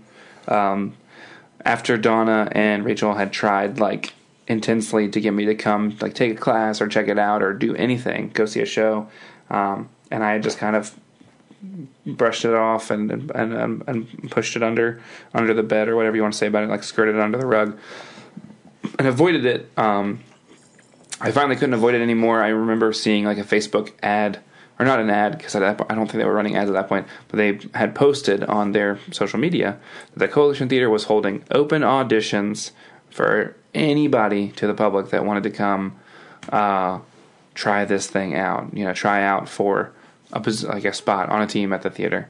And I don't remember how exactly. I was just like, the only thing I remember thinking is like, fuck it. What do I have to lose? Like I don't have anything going on that's like great. And the only thing it's going to cost me is time. So I'm going to go and I'm going to try. And so I did. And now I'm on the other side of that. And it's been like a very sweet, sweet journey. I showed up to an audition after not doing this stuff for a handful of years, like being away from it for a little while. And I don't even remember thinking I did very well. I think I think part of it, the one thing I remember specifically from the audition process was this there was a gentleman in the audition group I was in who I don't remember his name, but for one of these scene starts that we had to do where we did like a back line, so we're all lined up against the wall, and some of the panel that were watching these auditions would just call a name. That person would have to step out and start a scene. We still do exercises like that all the time. You'll do them if you haven't, right? But this guy, they called his name and he stepped out and he just like laid down and played dead. And like, I think everybody on stage kind of froze for a second, and I stepped out and just started trying to resuscitate him. And I don't know if that's something that put me over, like in that moment. Well, you accepted what he did and you took it. Yeah, you made it better. I don't know if I made it better. I just was like, someone's got to do something. And it was almost like that was. Somebody call 911. Right. It was. I don't remember very specifically if I said or did anything else, but I just remember trying like, do the CPR motions. Yes, thank you, CPR, and I don't know. That might have been like the moment that they were like, okay, we'll give this dude a shot, because that was definitely a plus for you. It was. Maybe. Sheet. I feel like it is. And then so that was like the first round, which took me into like the second round for like callbacks. So you got a callback. So I got a callback. So do you? I don't know if you remember because it was so long ago, but do you remember about how long between callbacks? Oh, like a day or something, like super short period. Okay. Yeah, it wasn't. Because I picture you're in this slump and you go home after audition and you just beat yourself up about it. They were pretty quick about the turnaround as far as. I might be like it might have been like a couple days in between. It might have said like, but it wasn't come back this time, like next week, or but it wasn't like a wait and stress. No, it was no. I remember just like finishing that first round and being like, cool, well that's over, and I did it regardless of what happens. I did it, and then I think shortly thereafter got the email and it was like the list of people they wanted to see again, and I was on that list and I was like, cool, and I think a little bit awestruck at that point, just like a little bit kind of like, okay, well, whoa, this is neat. And that was cool. And then we got into the second round of auditions, and I don't want to like spoil what that's like for those that might be listening that might have to go through that process at some point. But it was like we did a lot of the same stuff that we did day one. We did some like warm up stuff together. Then we did some scenes on stage, and then there was like a final part that I won't. I don't know what you're talking about, but I'm assuming there's a good reason. Yeah, well, I just like for anybody that might be listening that has to go through that process at some point, I'm not gonna like spoiler, like tell you what it's all about. I know, so curious, but don't let it eat at you. Just know that it's wonderful and great, and it'll be fine if you ever audition. But that happened. But that happened, and my favorite story about that is that apparently the whole. Like everybody that's already like on a team or whatever that are already like performing at the theater, they're downstairs watching on this live feed camera, and nobody upstairs knew. So we're upstairs doing this like final audition thing, and everybody downstairs is watching. And Donna would tell me, Donna was watching downstairs and was just like, she said very nice things about what I did in this last part. And she said, like, we were all like, who the hell is this guy? Where did he come from? And that story just makes my heart happy. Makes me feel very good. I on one hand, I really want to know, but on the other hand, I can picture myself wanting to audition and not wanting to know. Sure, yeah. I think leave it a mystery and enjoy the mystery because it's a very fun thing. Oh man, listeners are gonna hate that, but it's for the best. Some things are meant to be a mystery, and I think that's a very pure thing, and I love that. I'm on board. And well, the other side of that is like this is part of a process that the Coalition Theater and the directors created, and just like a lot of it would not be right. A lot of my like I have to give the disclaimer. My views are my own. Yep. This process is theirs, and it is not for me to like go around and tell the world. I feel if they hear this and tell me, Ryan, you could have told him it's no big deal. I'll come back. We'll do round 2 and we'll talk all about it. That sounds perfect. But no, I totally respect that, and I don't ever want to push that because that sounds like a really nice thing. It was very cool, and to get that cool feedback from Donna, and just like know that there was like 30 or 40 people watching downstairs, however many people were in the basement at that time. With what you were doing. Yeah, they were like people were like, guy. "What? Who is he? What's going on?" I was like, "That's very cool. That felt very good." Absolutely. So. Fast forward just a couple days, and they send out the email announcement, or maybe it might have been even the same day. They sent out an email that evening, and they were like, "Congratulations!" And my name was on that list, and I was like, "Wow!" Just like, yeah, and that was like mind blowing. And then more details to follow, kind of stuff, and then you have the first iteration of what would become ambassador. There was 8 of us. That's myself. Kristen Kirkley, Alex Beal, Ann Arnston, Nicole Patterson, James Russell, Greg Sinaviva, and Jorge Silva. And those are the original 8. Jorge moved away like shortly thereafter, before or just after like a couple of performances. Like he moved away. He took a job in San Francisco or California area. Just like it was a great opportunity. So he was like, Kristen Kirkley moved after a year or so. She's in New York City now and does comedy stuff up there, stand up, improv, sketch in New York. Ann Arnston moved away to Chicago to do a graduate program, and she's come back some since, but stays busy with her personal life and her writing, and I think she's a freelance writer, and I think she also works remotely. She has a pretty good job. She stays pretty busy with that. So that's those 3, and Alex Beal moved away to go to Chicago and do improv in Chicago, and she is doing well. She visited for the festival, and she looks well. She's having fun, so that's cool. That's great. So that was iteration 1, and then we lost, over the course of about a year, we lost half the team, just to moves and other stuff. Life, yeah, it's inevitable, right? Mm-hmm. So we in that space of that year, we also we had our first coach, Josh Blueball, who you can see at the Coalition Theater on Big Bosses, who's an amazing performer who did his time at the Magnet Theater in New York and studied there and is now here, and he's like phenomenal, hosts a stand-up show or his own comedy show, because most recently it was like kind of stand-up, kind of not, at Vagabond. But Josh is phenomenal. He's been like a mentor to me.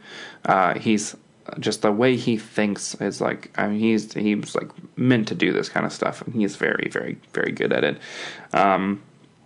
But he was my first coach. He was Ambassador's first coach, and he did that for... Was the Ambassador's a team name, or was it a title? Ambassador's a team name. Okay. Yeah, so that's our team. Josh left after just over a year, and would usher in like the era of Aaron Grant, and that would also bring about like new team attrition. So we would add several members to plug the holes of those left empty. And so that we were 8, then became 4, and then are back to 8 at this point. We brought on board Casey Neely, who I mentioned before, and Colt Risser, who I also mentioned before, who are both just phenomenal. And I've seen Colt. Yeah, he's great. He's great. We have a wonderful team, wonderful people. Then we'd also bring on board Eric Gordon and Dee Demetriadis, who are with us now. Mm-hmm. Currently, most recently, James departed to go back to Northern Virginia, and so now we're 7. But we had the era of Aaron Grant, who was our coach for a while, and he's phenomenal, amazing, love him dearly. He's super busy. He's a father and has like his career and just like so busy. So he stepped down after a short while with us, just so he could do his life stuff, mm-hmm. which we all understood. And now Scott Beckett is our fearless leader. Scott Beckett, who's with the Performance with the Johnsons. You can catch him. He's wonderful. He's very smart. He's great, just great. So even keel. He's so kind. I feel like that's a trait of people at the coalition. Even keel? I think for the most part. From what I've seen. I think for the most part, yeah. I mean, I would. There's no argument because I barely ever see anyone get worked up. There's a couple different programs or productions that we do that like do stress some people out. So you see some stuff sometimes, but for the most part, like everyone's like, "How you doing? Good. How are you? Also good. Cool. Great." Anyway, that is the history of Ambassador from audition to birth to current state. So you've been on the team for 3 years? For 3 years. That's I've been playing with those people. Several of them for 3 years. A few of them for just over a year and a half or so. So you didn't have to take classes? Should we edit that out? I didn't take the classes. Like I said, I kind of showed up cold. Part of auditioning and getting on board was the agreement was that I would still take their classes. So we do need to edit this out. No, we don't have to. We don't have to. No, the agreement, and that wasn't just an agreement with me. That was like for anybody that auditioned that hadn't finished. So that's just kind of like, if you get picked up but you still have 2 classes left to take, they ask that within the time frame of 1 year you finish your classes. So I auditioned and got on board, and between June and like February or March, I took the 3 classes that I needed to take, which were 201, 301, and 401. And they just said, it's going to help you become more well-rounded, and you're going to grow from just that. And like I was doing, the benefit of that was also like I was being coached that whole time too. So I was like getting double reps or like lots of reps because I was like, we had practice with the Ambassador, and then I'd have my 201 class or my 301 class or my 401 class. So it was great. Yeah. And I finished all the classes, and I'm still performing with them, and it's wonderful. There's you never stop learning, for sure. Like I've never stopped learning, and that's any practice where you are still learning I think is beautiful, and like is something that you can do forever. Yeah. You'll never get tired of it because it's never the same. It's never the same scene. You never know it all. Same with like music and all kinds of things. It's true. You're a musician. A little bit. You might not. I wouldn't call myself. You wouldn't call yourself. I wouldn't call myself a musician. You are too humble. I wouldn't. I would never. No, I'm not. I'm not agreeing that. Yes, okay. I'm not agreeing that. Yes, I'm too humble. I'm not. I would not say I'm a musician. You play the drums. I do. I play the drums. Do you play any other instruments? I can play chords on guitar. Okay. And I sing. So my 2 instruments like that I would consider I'm like really decent at are the drums and I sing. Can you drum and sing at the same time? I'm working on it. That's a hard thing to do. It's difficult, especially depending on the drum part. It's like if you're like doing Don Henley stuff, like the shout out to the Eagles. If you're doing Don Henley stuff, it's like a little easier. But like Phil Collins of Genesis like did the drum and sing thing, and he does like I think drumming. Yeah, a little more intricate drumming than Don Henley there. So tricky, but in the studio it's like it's different, right? Because you can track your vocals and you can track your drums, so you don't have to do them at the same time. But live performance, if he was going to do both, that would be really hard to do. And I think, for the most part, like when he became lead singer, they brought in somebody else to drum. I think his name is Chester Thompson. Shout out to Chester if you're listening. Shout out to Chester. Yeah, that's right. If you hear this, Chester, you are a phenomenal. Phil too. Phil knows. Phil knows how we feel about him. Yeah, Phil knows he's great. Phil's great. So when did you start drumming? Oh man, is this a banging on pots and pans at 4 years old story? No, I was probably like between 8 and 10.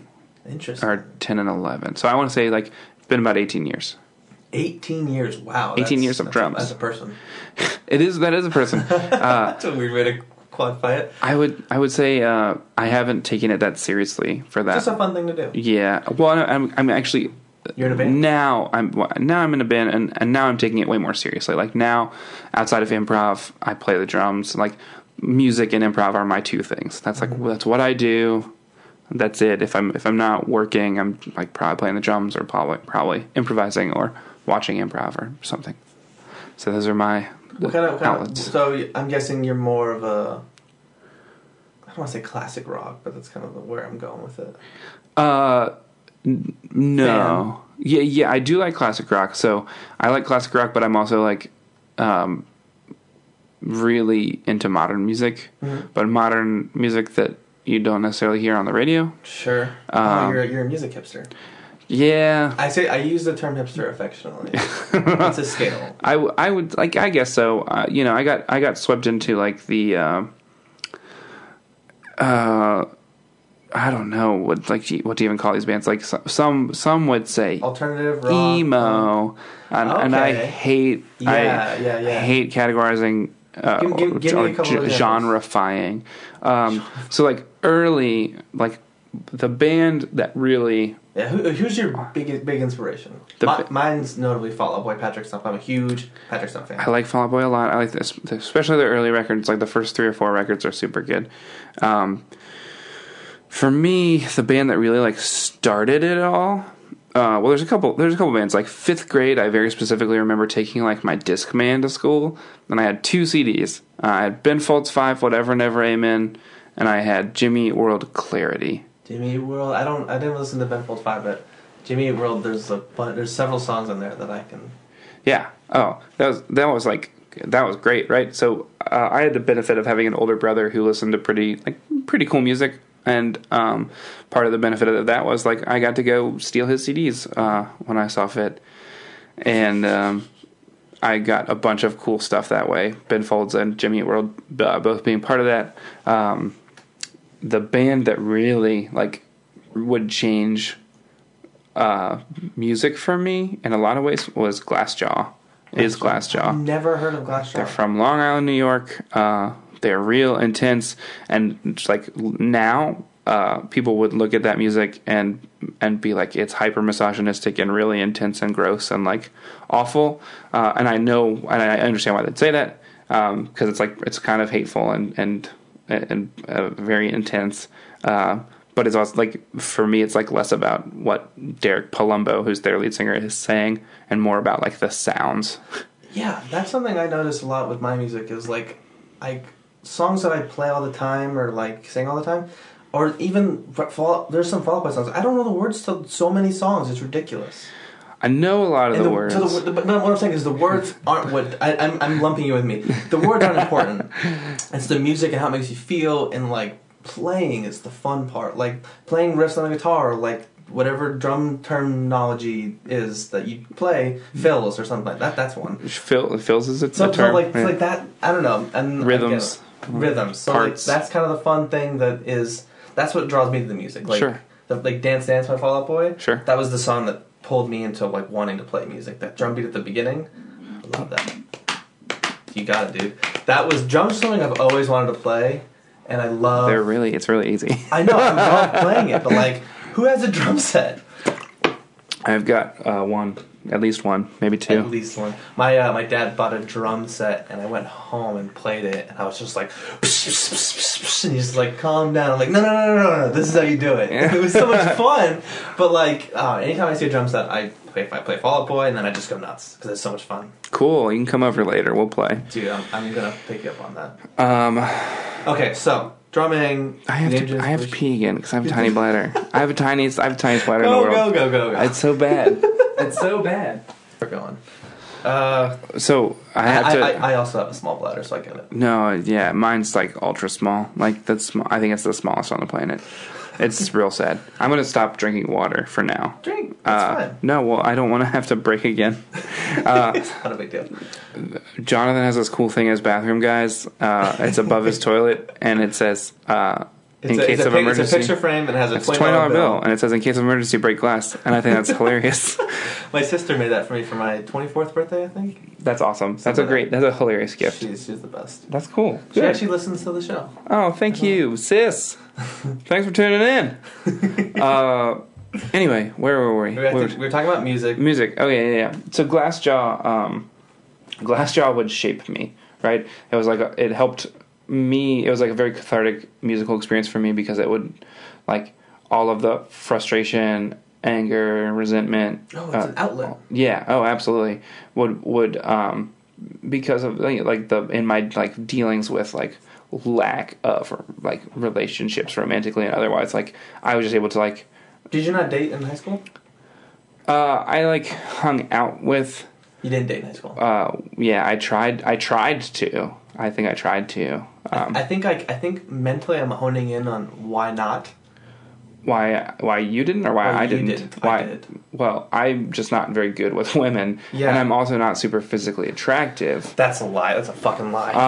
Well, he's sweet. I haven't seen you without a beard though, so I'm gonna jump fully on that opinion. I'm gonna wait a little bit. No, yeah, well, without a beard, it's worse. So, I picture this. I picture you're a very kind person, and a lot of times, and I struggle through this. So I'm lumping you with me. Feel free to distance yourself. Like, I won't act on, like, liking somebody for fear of maybe offending them or putting them in an awkward spot. Like, if I think someone's cute and I'm at Chipotle and normally I could just go up and say, I think you're cute. Is your personality cool? Kind of like, not actually saying that, but just that's the message I'm getting across. Get a gauge, yeah. Get a gauge, like, hey, I like this, or what, saying something, and I always won't, because I'm like, well, what if they don't want to be hit on? What if they're having a bad day? What if they have this? And I think all these things, and I mostly think about the other person instead of thinking like, what if I just say hi? They'd probably really like that. So yeah, I would say it's a combination of that and like being a super like Myers-Briggs indicates that I am an introvert, which makes almost no sense, but it does at the same time. It does for me too. But I classified an introvert, and INTJ? INFP. Interesting. INFP, for those curious. So I was always shy, and I think I dealt with like a lot of rejection. Like a lot of people didn't like me. A lot of people that I liked didn't like me. It was either like rejection or like I didn't have the confidence to approach certain people to ask to date them. Most recently, this is pretty interesting, actually. Most recently, one of my like all-time crushes. I have two all-time crushes. Right world. Yeah. Well, they're just like they'll forever be like a part of like. I get it. It's like I'll just care about them for like the rest of my life. I'll never not. One I'll let remain anonymous because she might listen to this. The other I don't have the same worry for. Her name's, well, I'll just give you her first name because it's not fair. Give me a fake name too if you want. Her name's Katie. But she very recently like came back into my life out of nowhere, but just for like a moment, like a blip. Right? Mm-hmm. And it was on my birthday, which was super cool. Yeah. But she is someone I had like, I've always found super attractive. I think is brilliant. She's like intelligent and beautiful and kind and thoughtful and incredibly talented. Just an amazing person. And I've always had a crush on her, but the timing was off or whatever in high school, and she had a thing for me and I didn't act on that thing, and then she started dating this guy who's like still like a casual friend / acquaintance of mine to this day, and she dated him for like 4 or 5, some like ridiculously long time through high school, and then they broke up, and then like I've seen Katie on and off since then, but she's had her own stuff going on, but she like came out on my birthday, like surprise out of the blue, and was like showed up, and we got to hang out for a few hours, which was like amazing. Mm-hmm. And then I have reached out to her some since then, and it's kind of didn't ever pan out into anything. And I hope she's well. I just hope she's well. Of course. And then the first one, who's nameless. Yeah, who will remain anonymous. She's also amazing. She's like, I would say like dream girl status. She's like the total package. She's got the brains. She's got the beauty. She's like into a lot of the same stuff that I'm into, like music wise. We've been to concerts together and stuff, and she's just like she's stellar. But she's also like someone who's like doing her own thing, and I'm like more power to her. Yeah. Like I hope. You hope your paths cross one day. Well, they'll cross again, and we still talk. Romantically. She'll do her. I want her to do her, whatever that means. So that's a really special thing, and that takes a lot of a person to be selfless enough to say, you do your life, and I'll just think you're the greatest from here. Yeah. There's there's no, you can't make somebody feel a certain way or want to do a certain thing, right? So I'd rather just feel very positively about like her doing what she wants to do, and just like support that from here, and just be like, hey, you're doing awesome things, keep doing awesome things, and be you, have fun. Interesting. That is a very interesting, because I think I'm more of the opinion where if I see someone who I think is interesting, I would push the issue more. But there's a line between saying like, I want this and I want to see if you want this, and you saying, I don't want to mess up what you have going on, and if you're interested, you'll approach me, kind of thing. Am I wrong? I think I'm wrong there. No, I think I understand what you're saying. I think I've certainly put it out there before. I think it's, and she kind of declined? It was like, it was less decline and more like unavailable. Mm-hmm. In the sense that she's just doing her thing. From what I could assuming she was being totally forthright and honest, what I gathered was like, she's just doing her thing and she's not trying to be involved in a romantic relationship right now because she's so tied up in her stuff. Yeah, and cool, right? Like, and that's so rare to find, because a lot of people like me, just like in the past, I really want to distance myself from that, because I want to distance myself publicly so that internally I keep up with it, because I don't want to be searching for myself in somebody else. And so taking the time to say like, I'm not going to be in a relationship right now because I want to do this. I'm dating comedy is the term I've heard. Like, I'm dating my passions. Yeah. And I am seeing someone right now, and I'm taking these efforts to make sure that it doesn't get in the way of the things I want to do. Like, if I want to go see a show, sorry, I don't want to hang out, even though in the past I would drop everything to be with this person. Like, I'm going to go to the show, and if I don't see you after, then that sucks, but I enjoyed the show. Yeah, or do they want to go to the show with you? Are they interested in the same things? I always invite to the show, because the show to me is just so like, it's the best. It's the best. The show is the best part of this night. It's not the date. And it was funny, because the girl I'm seeing now, our first date was at the Coalition. My first time at the Coalition was your date. Was the date. Really? And I got before class. Before class, I got the email about class because I bought my ticket online. Nice. And so thanks to her. Was that KGB? Yeah, it was KGB. It was a Spanish KGB. Really? Yeah. That was your first. Wow. That was the first time I was ever at the Coalition, and I was just like, I was taken by it. That's amazing. That's amazing that show had that impact on you. I guess, but that's part of that. I think is because you're more open to like, just like you're open to comedy. Like, you're very interested in it anyway. And what was still this? Sorry, no. Well, it's funny because it's like that show is like already kind of bonkers. Oh yeah. Because like nothing gets explained to the audience. I'm reading Mick Napier's second book right now, called Behind the Scenes, and it's like almost like a step-by-step how-to field manual for improv, and I'm really enjoying it. And just in the first couple of sections, I've read about like hosting a show, like how to host and like how to get your suggestion and different stuff like that. And there's so much more to it from like a professional standpoint in his eyes than a lot of what we do currently. And I'm really interested in kind of pushing myself to do more of what he's kind of teaching in his learnings. That ties in because the KGB, typically it's a play on a Russian show, and the host speaks in fluent Russian the whole time. It's true. And never explains it. Never, yeah. And it gets explained, but in Russian, but there's slides, right? So you like... No, to explain the show, there are slides, but like, they never say like, oh, we're doing the show. This is a Russian show. Right, yeah.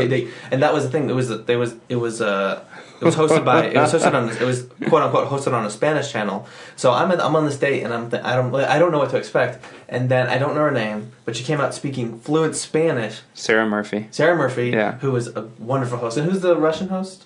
Eve Privman Champlu. Also very wonderful. They both did a fantastic job. And so Sarah came out speaking Spanish, and my first thought was like, this is funny, and they'll get off of it, and I'll speak English. And they so didn't. No, the whole show hosted in Spanish, and it was like, to me, it was beautiful, because it was like, I get it. It was executed perfectly. And I don't speak Spanish, and so I'm trying to, before I know what yes anding is, I'm trying to be agreeable and just like, okay, I'm with it. And actually, Patrick Glasgow, last class, he came back from a trip to Chicago, I believe. Oh, cool. And he did improv like with someone there for like a week, and it was like really big for him. Oh, he did one of those immersion things. I don't know what the it's term like an is. intensive. That's what it is. Intensive. He did an improv workshop intensive. And so he brought this thing where our second hour of class, he started speaking gibberish. Mm-hmm. He started teaching in gibberish, and immediately everybody bought in and started speaking gibberish. And we did an hour of the freeze game in gibberish. Awesome. And eventually integrated English into it. But like, yeah, buying into the gibberish right away was, and so I guess that ties in, buying into the Spanish thing, like that was, to me, that was like easy. And I was just like, yeah, let's do that. I don't know where we came off of before. We were talking about, wow, I'd never get lost. We were talking about relationships. That anonymous person, we were talking about KGB, buying in. No, there was something in between the KGB and relationships, because I was asking you about, I don't remember. But I'm pretty sure I got all I wanted out of. We're talking about relationships. I don't remember, but I feel like I got. It was like, well, it was first date. You took her on this first date. Took her on the first date, went to the show, and I think I was just telling you how I found the coalition, Yes. which to me is a great story because it was completely by chance. Because we had planned to do something else, and then that day she's like, "Let's go to the show," and I was like, "Okay." Cool. I was being agreeable. I was in this place. I was like, I'll just, whatever. I'm down. I just want to hang out and experience new things. That turned into this amazing thing in my life, this huge curve, just turning point. Something that, this is kind of a hard segue, but like... Hard segue. This should be a video podcast. That was great. It's funnier with just the noise, right? It's like they'll never know what happened. You got up and did a dance. One thing that is big, and I mention this probably every show, because the part of the thing is like bringing up things that are important to me, and I want to like get other people to take on them so I can kind of process them and swallow them. My family is very supportive, but they never pushed me in a direction. Yeah. Just if I brought something to their attention, they supported me. And one thing that, and again, I harbor no resentment, they never pushed me to do the creative things. Like I would have, I regret not doing theater in high school. I regret not doing theater in college. I regret not doing theater. I regret not playing more music, not playing in front of people. And so like, they never pushed me to do any of those things. And so I kind of got to 25 and I was like, I never did these things. Because I never really had a push. And it was always kind of just like up to me. And I remember I was playing guitar up in Fredericksburg where my family lives. Excuse me. And my sister said, you should play in front of people. And that tiny comment was like, I should play in front of people. So now I'm working towards getting up on stage and playing in front of people. And so like these small, and I kind of realized like my family was supportive, but they never were outwardly supportive. Like, sure, you should do this. You'd be great at this. Sure. And I feel like that has had a huge impact on me. And I kind of, however, whatever direction you want to take from that, I want to hear your thoughts on kind of like, because your family was very supportive. Very supportive, but in the same way, right? So in the same way. We've been talking about how we're very similar people, very supportive, but in the same way. So I would, I wanted to play the drums. My dad got me a drum set and put me in lessons for like a year. He was kind of the champion of. So we'll tie this into improv, right? He was like, my parents were like the champions of yes, but they never did the and. So it was like, and so it was like they were really good at supporting, but just like you, they like didn't offer a whole lot of direction. They weren't like, oh, you want to play the drums? Like, you think you want to study music in school? Do you want to pursue that harder? Like, they were certainly champions of being like, when I came home and was like, I'm going to play the French horn in band class in middle school. They weren't like, no, don't do that. You already play the drums. Play the drums. I was like, well, I want to try something different. And they were like, okay, cool. Have fun with that. Rented me a French horn. And then that was that. It was like, there wasn't like a... They gave you green lights. Yeah, they gave me green lights. But they didn't offer you the GPS. Yeah. Yeah, that's a great way to... I'm good analogy. Good analogies. Good. I'm not to toot my own horn. But no, I'll toot that horn all day. I've gone on record. Jonathan loves analogies. I'm all about So yeah, they were certainly like empowered in the sense that they were supportive, but they didn't steer. They didn't steer. They didn't give me the roadmap. They were like, yeah, go. Yeah, you want a drum set? Here's a drum set. Go. Or like, so it's like being like, here are the keys. Put gas in the tank. You're all set, but then no map. And to a degree, I love that because I found my own way. Yeah. I'm here. I had a path, but I'm doing improv. I'm doing music. I'm doing a podcast. The only thing I think is maybe I would have gotten here sooner. Maybe I'd be better if I had that. But at the same time, like, my parents are human. They don't know. My mom doesn't know anything about guitar. Like, she doesn't know anything about improv. She might have seen Whose Line once. Like, sure. So, like, I can't expect her to be perfect and know all those things. But, like, yeah, there is, and that's kind of a thing that I'm kind of regret. There's, like, I talked with Matthew a lot about, like, feeling like I missed out by, for example, like, wanting to be in a relationship all the time. Like, I missed out on doing so many things. So now, like, I'm doing those things, and it's like, part of me feels regret, but part of me is like, well, that's my journey. I'm going to embrace myself. I think I like myself. I know I have things to work on, but I'm here. Appreciate the past. Learn from it. Apply it to the future. But live and do all these things and kind of more cliches and like words like that. But you get what I'm saying. Like, they didn't give us a roadmap, but now I can draw a roadmap. Yeah. Now I can find my way. Like, you made your own, yeah. Exactly. Like, so like that's kind of the thing that I kind of have come to with that. And I think that's good, and I'm glad you see it in that light. And I try to the same. I try to see it the same way.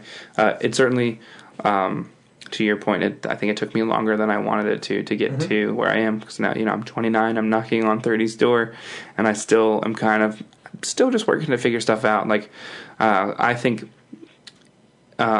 in the strangest sense, I'll be like the most interesting son of my parents. Not because like I lead the coolest life or whatever, but because I've just like shot in so many different directions, doing so many different things, meeting so many different people. I'm probably the most social of my two. I'm the most social of the three of us. Like I said, I have two brothers. I'm definitely the most social and put myself out there the most and meet the most people and like that kind of stuff. So my therapist told me at one point, he was like, you're going to have a really interesting life. I'll be really excited to see where you are when you're 35. So I'm just hoping that I don't disappoint him by not doing something at least remotely cool. I think that, and that's something that I really did this past few months, was I took the pressure, because like we talked about, like coming out of college, we expected to have a job. I expected to be wearing a tie to work every day, making enough money to do whatever I want, and like I'm this and that, and like that so did not happen. Right. I had to work for everything that I have now, and I have a decent job, and I don't have to wear a tie, but taking the pressure to have it all figured out off of myself and just saying like, oh, I'll figure it out. My goal is by 30 to have an idea of where I want to go. I don't know if I've ever figured out, but like I think taking the pressure off of myself to have anything figured out and realizing, one, I'm a human and I am trying my best. Yeah. That's another mantra that I have, is like, take the pressure off. I'm just working my way through. Like, I'm doing the best I can.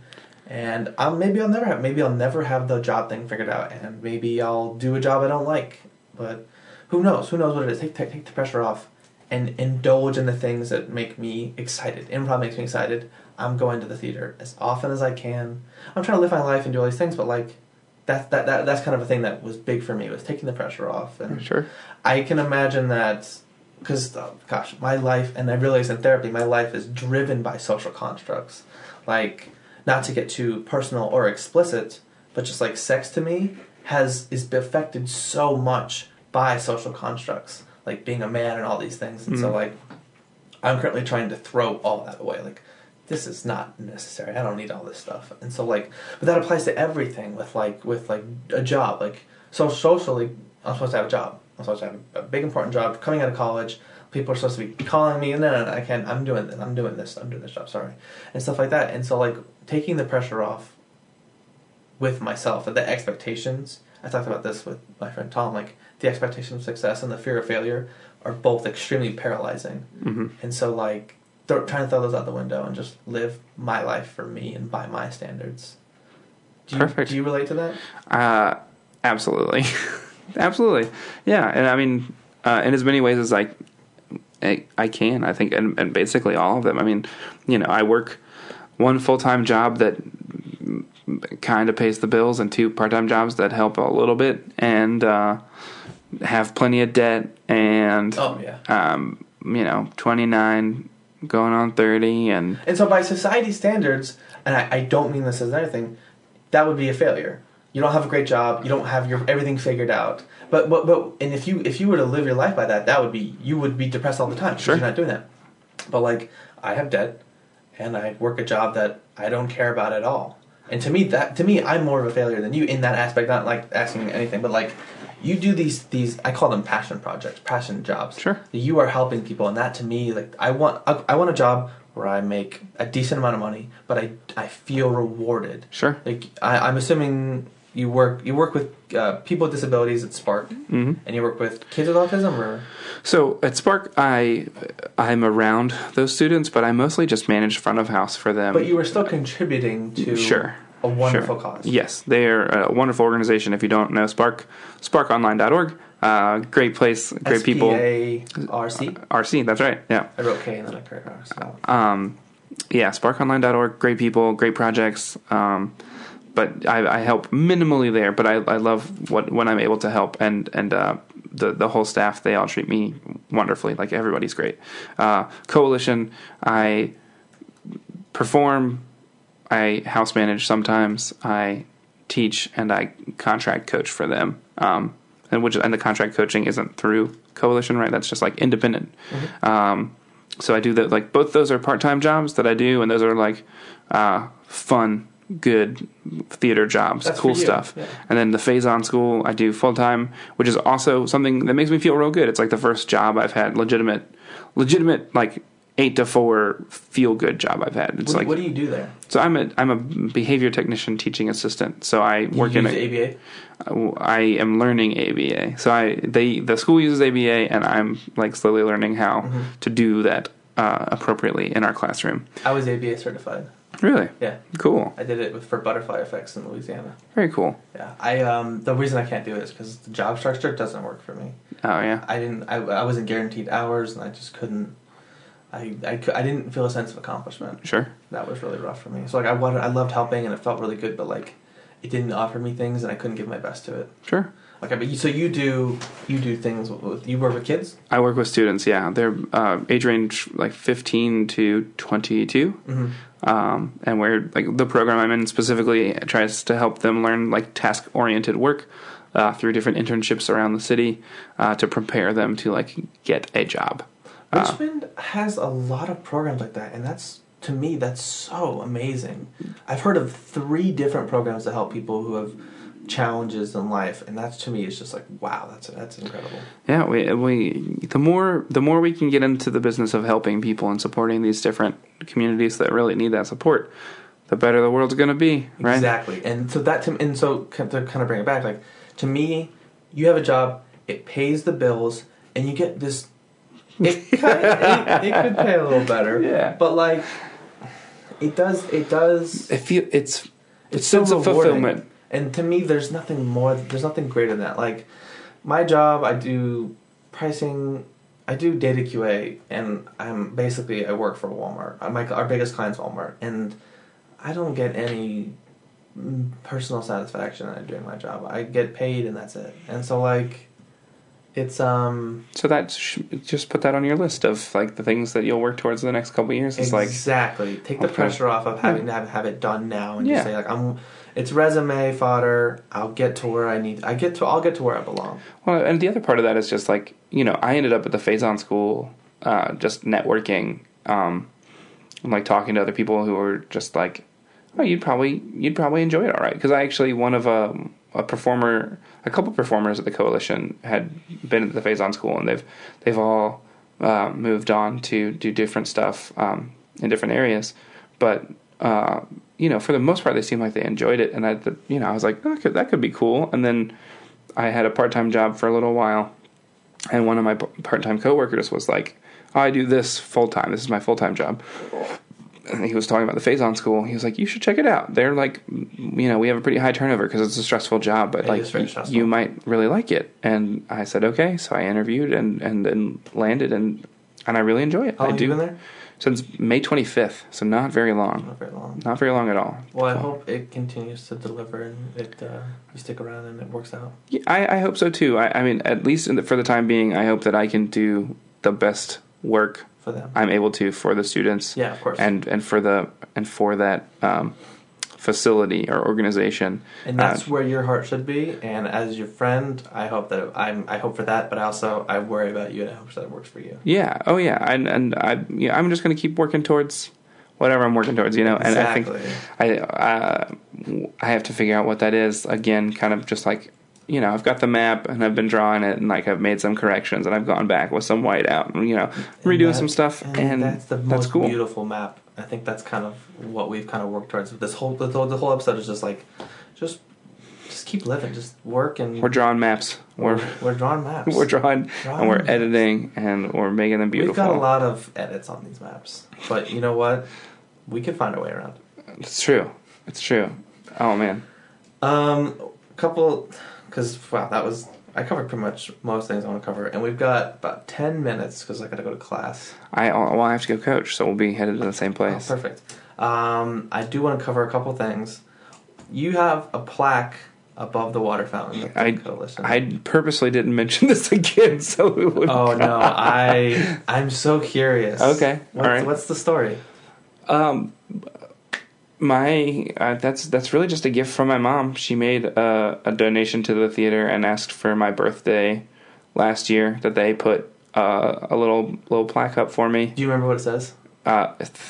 Thirst no more for great improv, dedicated to Ryan Clatterbuck for his love of the craft. That's wonderful. That's a great thing. And that speaks to how much your family supports you. Yes. No, my mom is amazingly supportive, right? She really is, and my dad too, and my brothers, like my whole family, amazingly supportive. It's a sweet gift. Can I tell you that every time I drink water like every break, and I see that, and I honestly I try to channel from what I've seen of your performance. I like, let's go out there and let's just smile. And whatever the scene calls for, but just like let's go at it. Like let's go at it because what I've seen is just very inspiring. Well, that's very cool to hear you say that about that. I think you're the one of few people that likes that much. So. I buy in. I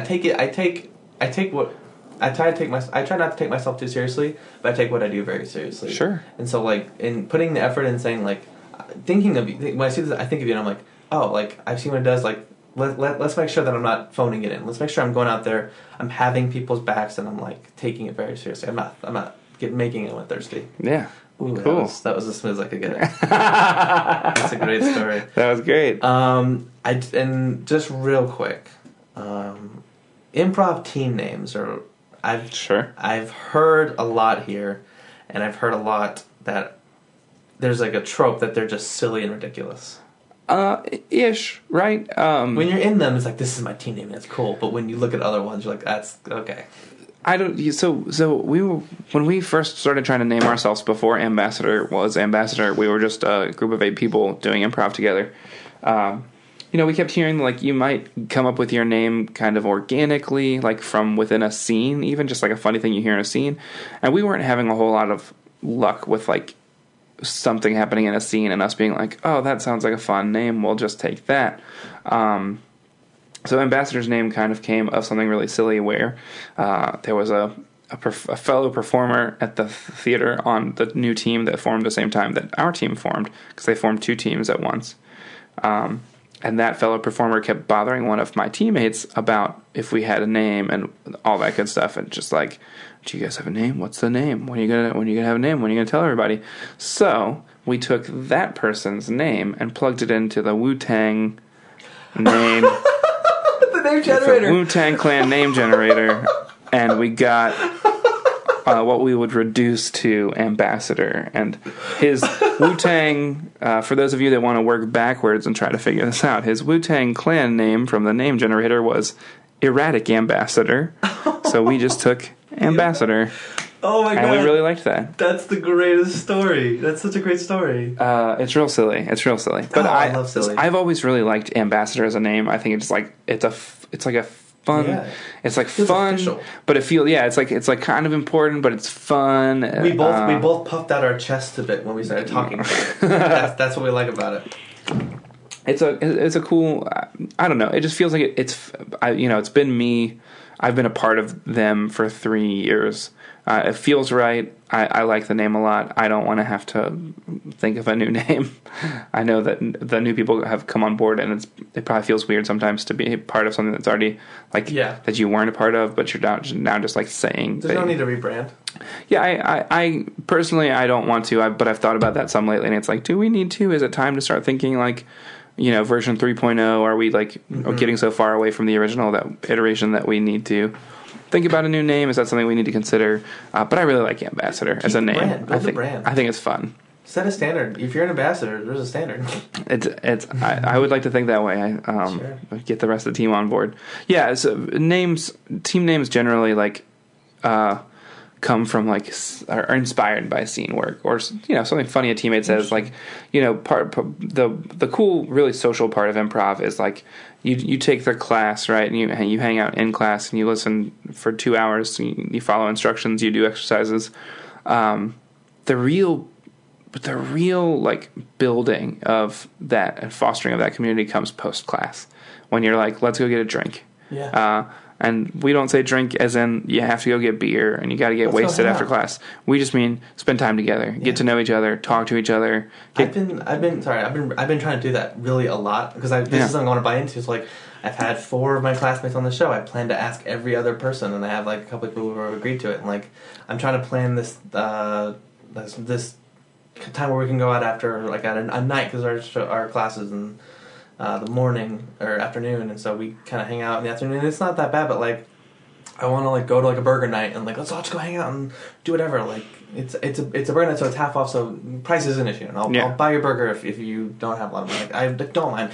Let's just get everyone out. Let's just build relationships. Let's make this a thing. And I've heard a lot of things about one-on-one. People, not a lot of people are planning on taking 201. That's fine, and like. But just like harboring relationships, like building, I really want a sense of community. Because I've moved around, I didn't really tell you, I moved around my whole life. And so like, I don't really have a lot of community. I don't have a lot of friends. And so like, I'm doing everything I can to like build, like I'm texting the people and I'm like, let's be friends. Let's make this a thing. Like I want that. So like, I totally believe that. And that speaks to me a whole bunch. Awesome. We're at the end of the show. Yeah. There's 2 things left. Do you have any plugs? I plugged the coalition, so don't worry about plugging them. Plugs. Well, I'm just going to second the coalition because I have to say it, right? It has to come from the dude, absolutely, that loves it and is repping it right now, in so many ways, right? So love endlessly to the coalition, all of the directors, all of my fellow performers, all of the teachers, all of the interns, everybody that makes that place run and work and keep the lights on and keep shows happening, keep classes happening like that. It's a little bit of magic, guys. So if you haven't been, you're listening to the show, check it out. At RVA Comedy on Twitter, on Instagram. That's right. I don't know what their Facebook is, but Coalition. Coalition Theater on Facebook. RVAcomedy.com. RVAcomedy.com is the website. Yeah, show schedule, class schedule, all that good stuff on there. Sunday the shows, and I plug our class showcase shows. Tuesday, Class September Showcase. 5th. Yeah, Wednesday, September 6th. If you're trying to see, that's my class performance night. Other plugs, I don't know. Thanks, Mom and Dad. Thanks. Do you have a social media you want to plug? I don't do anything super active. You can find me on Facebook under my name, Ryan Clatterbuck. I'm Ryan Clatterbuck on Instagram, and you'll see pictures of drums. I'll plug these all on the show. I'll make sure I get these. Clatterbean on Snapchat. I just discovered Snapchat and how much I love Bitmojis. So if you're trying to make my day, send me Bitmojis, and I will send you so many Bitmojis. I'm not good at social media, guys. I don't know. That's fine. I'm Ryan Clatterbuck on Twitter, right? At I'm Ryan Clatterbuck, but it's spelled kind of funny, I think, maybe. It'll be in the description of the episode. Whatever. And then I end the show by asking my guest, what's the weirdest thing in my room? Huh. Okay. All right. Well, Well, give me a second. I'm gonna have to stand up and turn around and stuff. Please. I have a very eclectic room, so I've tried to like.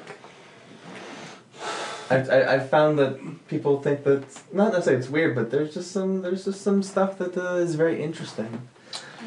Well, if the mic is still picking me up, I think it is.